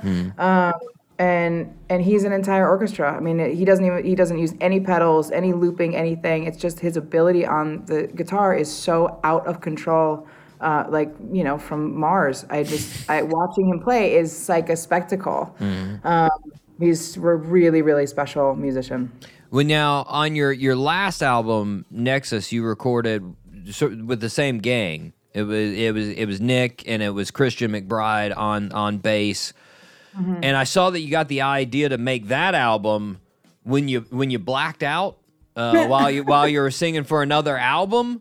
And I was sort of surprised because I didn't think you had visions while you blacked out. I didn't know, but you said you were singing, recording another album, blacked out during that singing, and you're like, I should make an album with those two dudes. That sounds about as crazy as it gets, but that's literally what happened. I was up in Trey's barn recording a Trey album, and I blacked out, just straight up blacked out. And in my blackout, I was in the barn with Christian McBride and Nick making a record. And it was literally nothing that I'd ever thought about before. That was not a thought that I had put out there at all. It was a thought that I guess got put into my head, not put out there. And when Vision Quest. And it's not something that you can just go talking about. Yeah. People lock me up for that. But yeah, when I sort of came to, I had completely missed my trumpet entrance, and we had to do another take and whatever. But I didn't take that lightly. I thought, okay, well, yes, of course I need to do that. And so we made it in the barn. We made Nexus in the barn with Christian and Nick. Did you present it to them as that? Guys, no, I have had a vision. Oh, okay. Because I feel like if I was one of them, I'd be like, all right. Yeah. I mean, I told Nick, but I didn't want to scare Christian, so I didn't tell Christian. Did you tell him after? Did he know that? Did he? I don't remember if I ever told him. Okay. All right. Well, I maybe let him know now. Hey, by the way, that came from a vision. He definitely was like, I'm too far in now. It's fine. It's okay. Yeah, it could be okay now. It's been 8 years since we met. I think it's probably okay. Well, now, I saw in one interview for this album, you wrote "Only Time Will Tell" over a big pot of jambalaya. Oh yeah. And Roaring Fire in Vermont, very Vermont-sounding environment. The jambalaya is a little bit of a curveball. Not the who made the jambalaya. I did. Oh man, nice. Yeah, no, everybody who was involved. So Nick and I wrote the record also with Aaron Boyd, who's an awesome musician and lyricist, and the three of us went into like a bed and breakfast for a week and a half that Nick's friends own, and they always go to Florida for the winter. And so it was empty. They went up there for months, and I went up there for a week and a half, and we wrote all the songs. But wow, it was in January, and it was freezing cold, and we all love to cook, and so we'd take every night was somebody else's turn to cook, and I brought up a bunch of supplies. I drove up from Nashville, which is where I live, and that's a long drive. With me. It was a long drive. It took me 2 days, but. You can get collard greens where I live, but you can't get them in Vermont. And so I brought some of those up. I brought all kinds of stuff. Slow cooking stuff. Slow cooking. We'll go right and start a fire and check on food. And, it was a very necessary, cathartic experience because we weren't allowed to do anything. We were all locked down and, it's like home. Songwriter winter camp. Yeah, but with only people that you love. With none of those turds that come and ruin it. Yeah. Nice. So, it was great. It was really that was the whole album. I mean, all the songs on the. Did you write any more outside of the ones that are on the album? Oh yeah. No. Yeah, we wrote several more that. Now are they gonna be cultured and put into some other project, or are they just thrown on the wayside? I don't know. Only time will tell. Could be. Could happen. Well, terrible joke. No. So bad. It worked. No, we're keeping it in. My co-host does it all the time. He'll do a pun or any joke like that, and it'll take me, first of all, a while to click. And then second of all, he'll regret it immediately and be like, no. And I'm like, no, we're keeping it. That joke is in there. That's exactly what happened. You're describing exactly the scenario. Somebody listening will like it, so I'm leaving it in. That's yes. One person. Yeah, there'd be at least. Probably my dad. It's gonna be my dad. And I'm being conservative. As long as there's one person, it's worth it. But there's probably gonna be at least 20, at least 30. Oh, okay. Maybe up there, upwards. Who knows? So Only Time Will Tell was the single.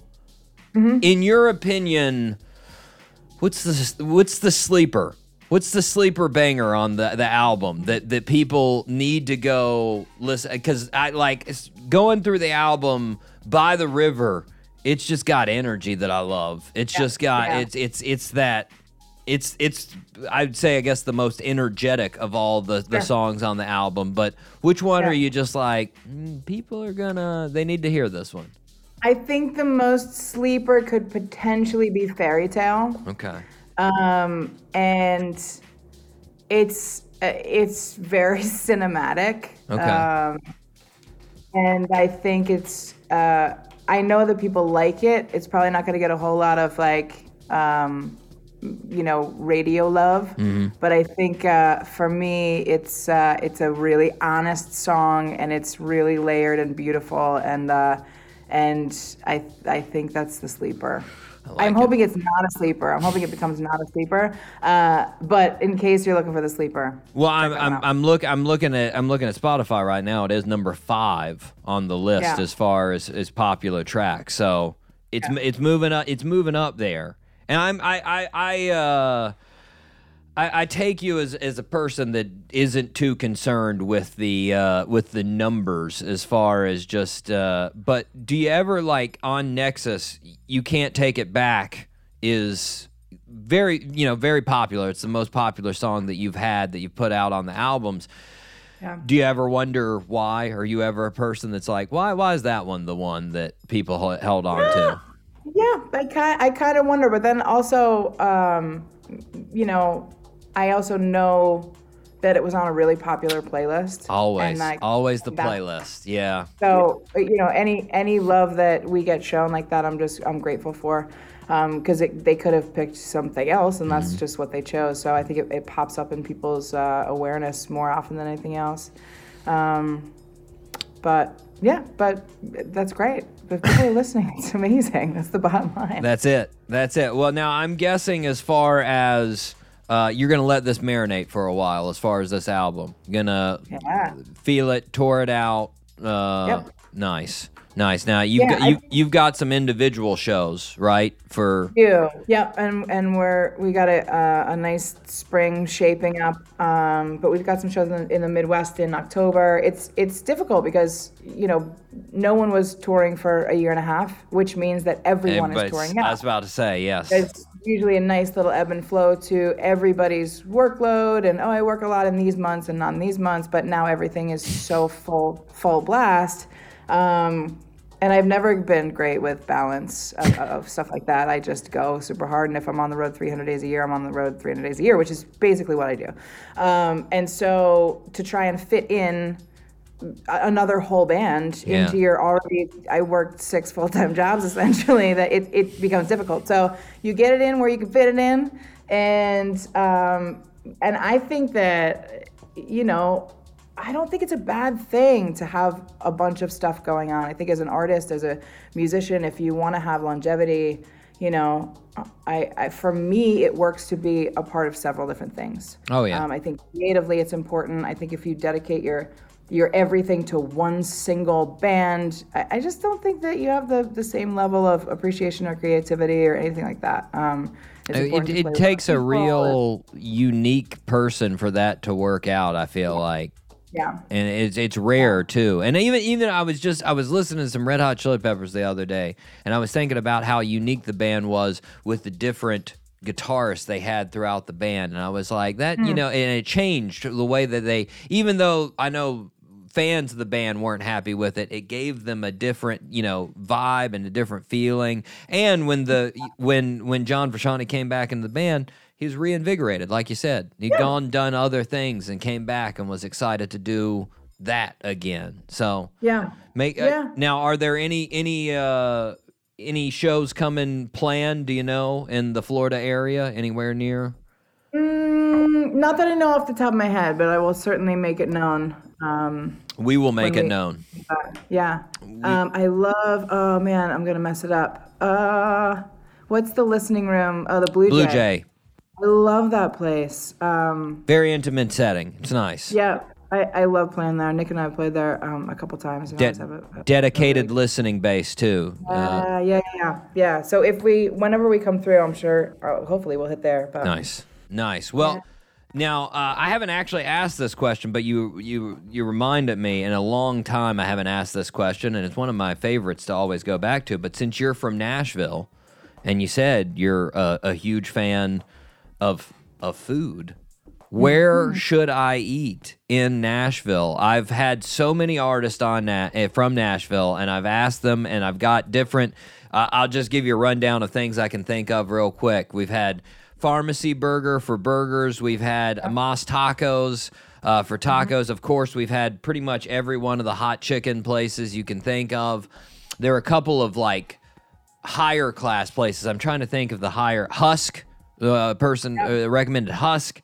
There was what was the pizza place? We've had 2 pizza places that I can't think of what. Two Boots was one of them, but that's just a fun, delicious late night time.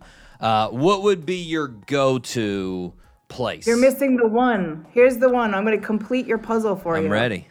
Are you ready? I'm ready. Henrietta Red. Henrietta Red. Henrietta Red. What type of food are we talking here? It's definitely on the Husk upper echelon of things. Absolutely the most amazing oysters I've ever had, kind of honestly anywhere. I know we're landlocked, but absolutely just stunning plates of food every time I go in there. I've never had. I go in there as much as I possibly can. Nice. Their raw bar is amazing. They're not a lot of meat-based things. A lot of fish and veggie-based things that are just outstanding. So nice. Don't miss it. It's my favorite. Well, now I've got one Andy Frasco curveball style question. That I want to ask. I mean, that was already sort of curveball, but this one is another curveball. I've noticed I don't know if this was intentional. It seems like you've lost a lot of weight over the last year and a half, 2 years. Was that by design? Did you want to lose? Yes. Yeah. Yeah. Well, you look fantastic. Thank you so much. How did you lose your weight? What was the idea? What was the?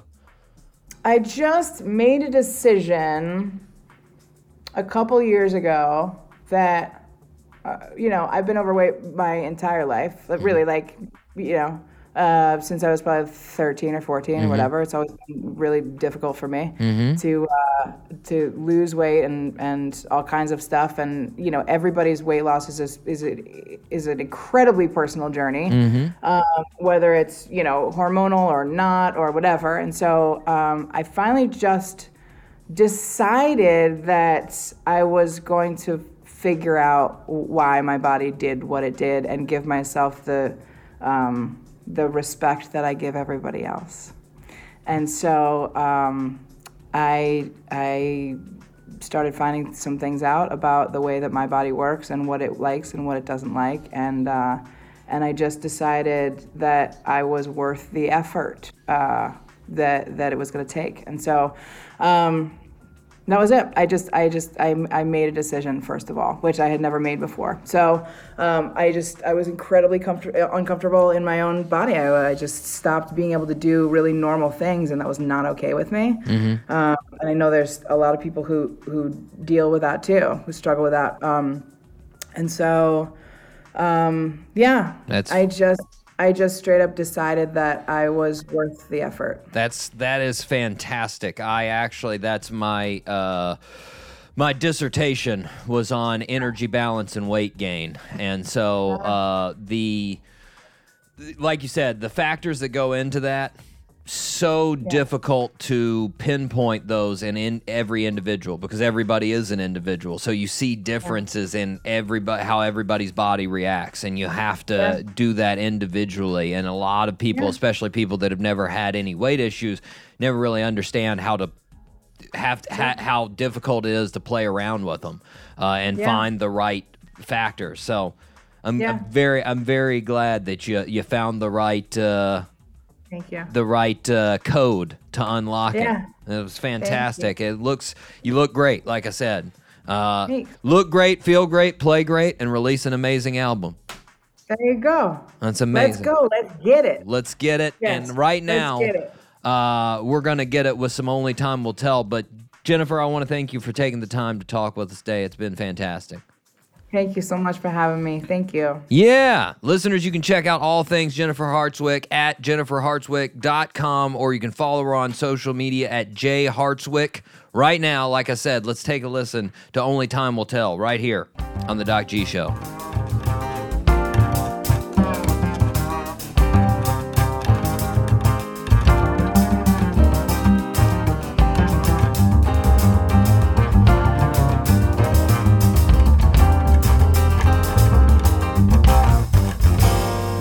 When I told you, when you came back, that you better get your stuff packed. No matter how this goes, no exception or redemption, just an exit. I should've known better. You were crazy, never settled, and you played me. No, I'm not jealous, I'm just angry. And all this time you made me share those lies, but only time will tell how the cards are dealt. I thought I knew you well, but only time will tell. Same old story, man, you bore me. Can you ever just surprise me? I got your attention, listen closely. Ooh, ragged chapter, finally folding. We could have been something. You were lazy, and I'm fed up, 'cause you played me. just angry. And all this time you made me share those lies, but only time will tell how the cards are dealt. I thought I knew you well, but only time will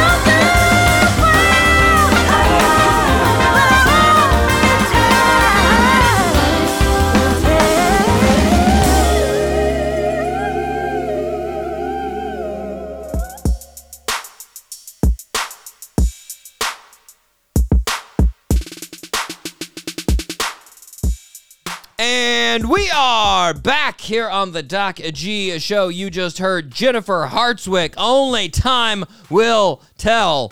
I got that pun. I was a little bit late, but I got it.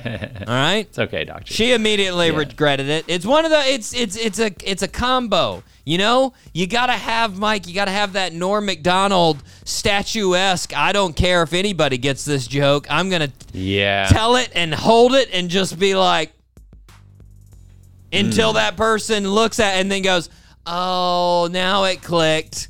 Now I'm there. Doesn't matter. It was my fault, Mike. It was my fault. I should have got it. Anyways, fantastic song. Fantastic artist, Mike. Jennifer Hartswick, just a great time to talk to. And if we ever, me and you, just end up in Nashville for some reason together, maybe a live show, who knows, down the road. We do. Oh, yeah. For sure. Do a live show in Nashville. We need to go to her pick, the old Henrietta Red. Red, yes. Okay. Sounded good, man. Classy food there. Classy food. Obviously, we'll have to be paid a lot for the live show because it's the only way we'll be able to afford that place. But, you know. Anyways, regardless, Mike, thank you to Jennifer for coming on the show. Hopefully we can have her real soon. Hopefully she comes to Jacksonville to play. Mike, it's time for the fastest growing segment in the world. Doc G Top 3. Doc G Top. Doc G Top 3. Yeah. Yeah, that's it. No, dude, no. I'm excited. No. I'm excited. No. You can be excited, Mike. You should be excited. Mike, this week we have an interesting topic. It was one of those that, to be honest, I'm not a huge car dude, Me neither. Not a huge car dude, but I do like cruising. That was one of the things that I did back in the day like nobody's business, Mike. I wasted so much gas. That's a fact. I'm probably the reason for climate change. I put like 200,000 miles on my Jeep in high school and college because I just loved cruising around. No purpose, just driving around. And the purpose of that cruise was for tunes, sun, and sightseeing, Mike. That's all it was. just going around. Jeep is so good for that too. The Jeep, you can see. Yeah. It's just you feel one with the environment, you know? Yeah. And me, I've never been so, by the way, let me clarify, listeners. So hopefully you remember this. You wrote down your answers. It's the favorite cruising ride. So true. If you want a car for the night or the day on Friday and you just want to go around cruising, what are those 3 rides that you want? Now, let me clarify with mine, Mike. 2 of my picks do have very loud engines. Yeah. I don't need a loud engine. Nope. Nor do I really want loud engines. They usually annoy me when I'm on the street. It's just not my style. But I do like the way they look. And I do want, sometimes I want a super fast looking car. I don't want to go fast, but I want to look like I can go fast sometimes. Yeah, for sure. So, just for knowledge, if any listeners actually see me in any of these cars, I'm not looking to drag you, all right? I don't want to drag. No. I just want to cruise. And in all 3 of these, I would definitely need a banging system. I'm going to need a system that turns heads everywhere I go. All right? Everywhere. You're just playing jazz music really loud. Nobody just drives through the streets playing some old piano jazz. Really weird music that people are just like, what? I like that. That's nice. That's soothing, I guess. Anyways, Mike, you're number 3.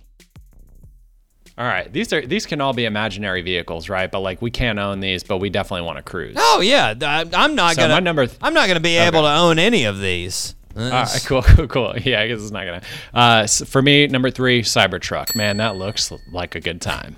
A Cybertruck cruising through the streets. Thing looks goofy as man. Yeah, the thing is nah. that. I mean, I guess you could have fun in it. I'm not gonna say you couldn't have fun in it, but that thing looks just so weird. It looks like from a 1980s computer game. Yeah, like it's just like a DeLorean. It's good.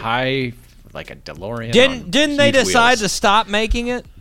Like, I don't think so. No, okay. I think there was a delay in the production, but yeah, okay. No, I think they're still. All right. Well, it's still out there potentially. Yeah, I think so. Yeah. Mike, my number 3 is like the opposite of that, the antithesis of that. My number 3 is 1969 Lincoln Continental with suicide doors. Hey. All black. Blacked out. Oh. Blacked out, but with the pinstripes white on the inside. So all the tubing, all the lining is white, but everything else is black. Sweet. Yeah. Mike, this car is a boat. It is super long. It is a cruising mobile. If you are into 90s and early 2000 gangster rap, though, you will see it all the time along with the caddies. And I just love it, man. You put that, it's like a moving house.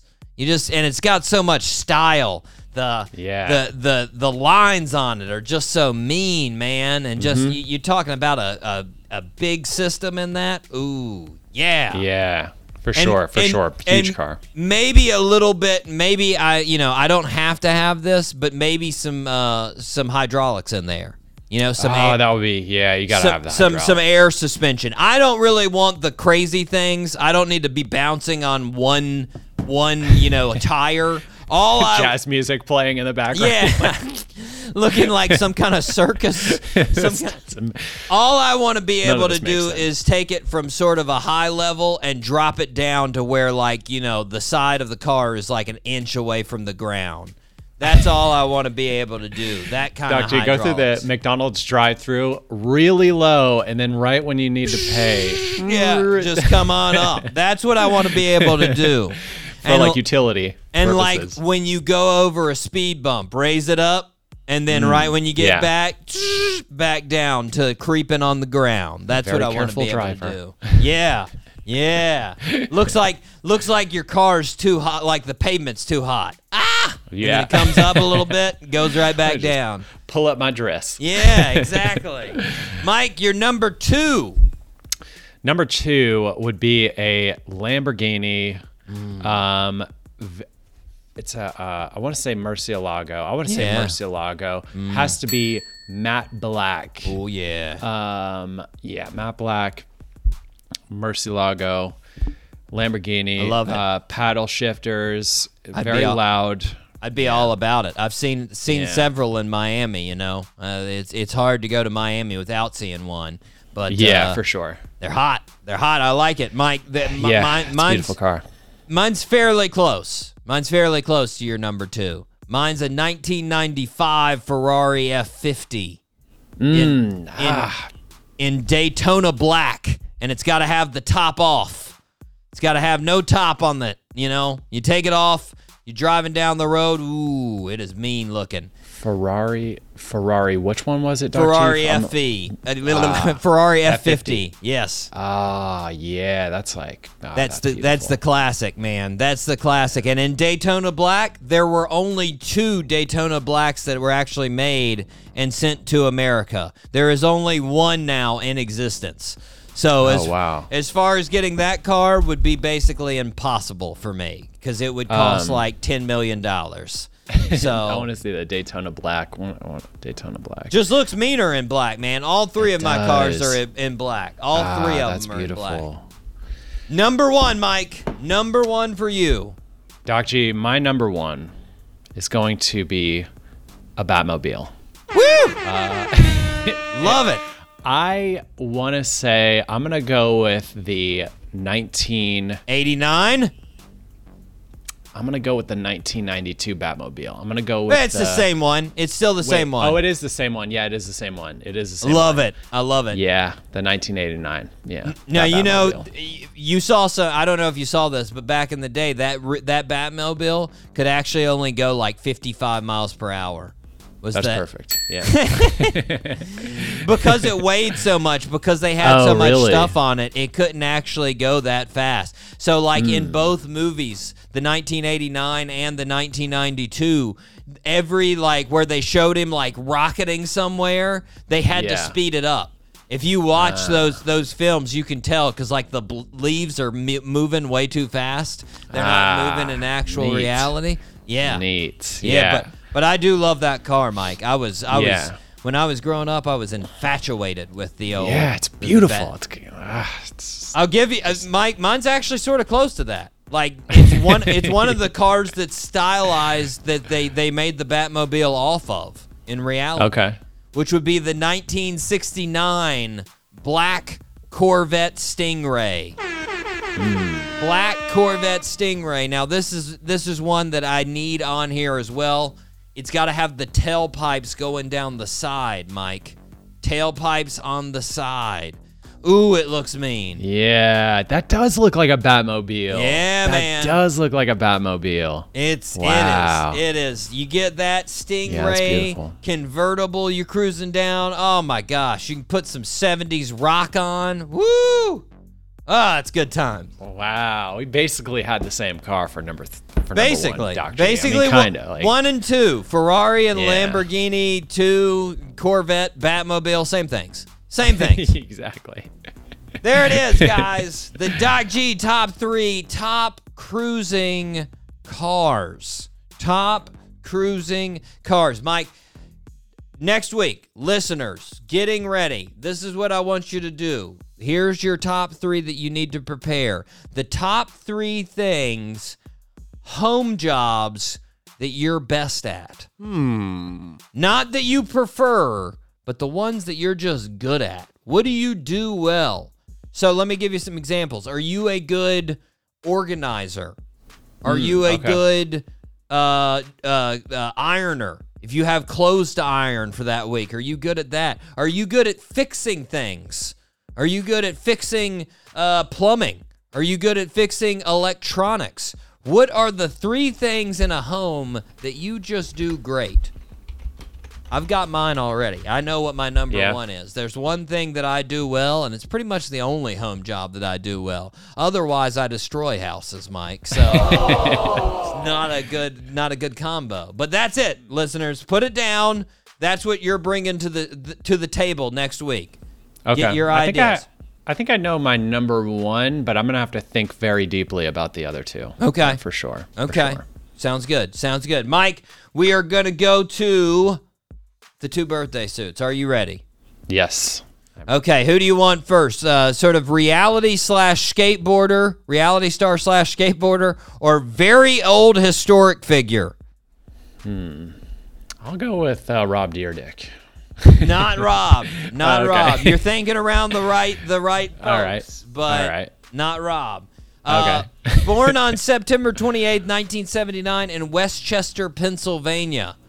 At a young age, our birthday suit wearer's grandfather gave him a nickname that he would go on to use the rest of his life because he would run into walls purposely to get attention. Jeez. So they gave him a nickname for that.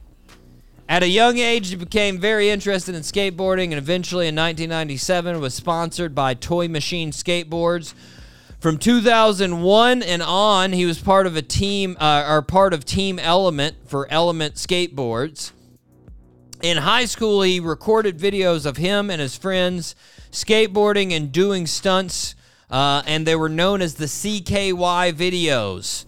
Jeff Tremaine noticed these videos and enlisted him into Jackass, MTV's Jackass. Our birthday suit wearer has been in every Jackass film, and he has had several reality TV shows on his own on MTV. His whole adult life, our birthday suit wearer has struggled with alcoholism. In 2022, he checked into rehab and snuck out of rehab at least 3 times. Name that birthday suit wearer. Bam Margera? Bam Margera is correct. Yes. Man, craziness. Craziness, Mike. Craziness. I never was a fan of his beating up his family stunts. Those were always, I was just like, it was funny, but at the same time, you were just like, come on, man. It was his dad. It's not like he was punching his mom. No, no. For the listeners, just so they know. The ones that aren't familiar, that can't remember, I thought they were pretty funny, in my opinion. I loved him beating on his dad. Usually they were pretty funny. Sometimes he took it a little over the line that you're like, come on. But I personally, I give him credit for the one where he did the penis brand on the Jackass show or the movie. I don't know if you saw that one. Yeah. Yep. Oh, God, that looked like it hurt so bad. Oh, there's no way I would have done that. Ugh. Yeah. Such a bad. He still has never got to the level of just insanity that Johnny Knoxville did on the show. Johnny Knoxville is the captain for a reason. Yeah, he really is. He really just is. has no limit to the insanity that he would do. But yeah, he's taken the most abuse, I think. But hopefully Bam gets his substance abuse under control. He has been struggling with that for so long, man. He needs to. That's not exaggeration. 3 times he snuck out of rehab. 3 times just in really this year sad. alone. So hopefully he can get it under control. Happy birthday to Bam. He is turning 43. Bam, 43. 43. Okay, Mike. I'm not too sure, but I think this may be our oldest birthday suit wearer ever. All right. So, born on September 28th, 551 BC. Wow, they had September back then. Apparently, that's what I was amazed that I'm like, how do we know? How do we have this exact date for this dude? But apparently, so funny. They have it. So September. Our birthday suit wearer was predominantly raised by his mother in the class system of China. He was said to have been raised in between the class of aristocracy and common people. He had jobs growing up as bookkeeper and sheep herder. His mother died when he was 23, and after his mother passed away, he focused primarily on teaching and politics. Many of the rulers became angry with his political ideas, and he had to move into exile. He traveled over China in exile many years, and while traveling, he started teaching other people his teachings. He had over 3,000 students. He is credited with authoring what are known as the Chinese classic text. The principles that he taught became embedded in Chinese culture. He was well known for using the golden rule and for teaching others the golden rule. Do unto others as you would want done to you. Our birthday suit wearer passed away in 479 BC, but after he passed away, his teachings and his ideas eventually developed into a philosophy, a religion, and just a way of life for people in China and around the world. Name that birthday suit wearer. Was it Buddha? It was not Buddha. I thought you were going to go there. Who's the other philosopher? Can you think of another philosopher? Starts with a C. Copernicus. Nah, that's not a philosopher. That is not. I like that a name, Chinese. Copernicus. I don't even know if it starts with a C. Yeah, Copernicus does start with a C. Yeah, it does start with correct. a C. Yeah, Yes. I'm sure. Yeah. Confucius. Confucius. Confucius says, yes. And have you ever heard of Confucianism, Mike? No. Well, there you go. There it is. Well, that's where it comes from. Mike, he would have turned, I can't do the math there, Thousands. 2,573 years old. Nice. Yes. His ideas, Mike, live on. Very strong religion and philosophy in China. And I got to say, Mike, if you ever do any research into Confucianism, it's all logically based. There's no it's not like, I like that. So anyways, there's the Roman god here, and this dude lives on Mars, and this guy was born out of monsters that fought on this. There's none of that stuff, right? It's all just basically philosophical ideas of life and what's important to the world, essentially. Okay. But anyways, happy birthday to Confucius. Happy birthday to Confucius. Happy birthday to Bam. Happy birthday to, who was our first birthday suit wearer, Mike? Oh my gosh. Have to go all the way back there. Jeezy. Young Jeezy. There we go. Mike, we've got a fantastic show next week. I can't wait. We've got to wrap up this week's show. It has been a good time, Mike. It has. Until next week, I have been your host, Doc G. With me, as always, the one, the only, Mikey Maximus, the Furnicus Charette. Doc G, as always, thank you for having me. This is great. Of course. I love it. And I of love course. It. And until next week, zip it up and zip it out. Zippity-doo-dah.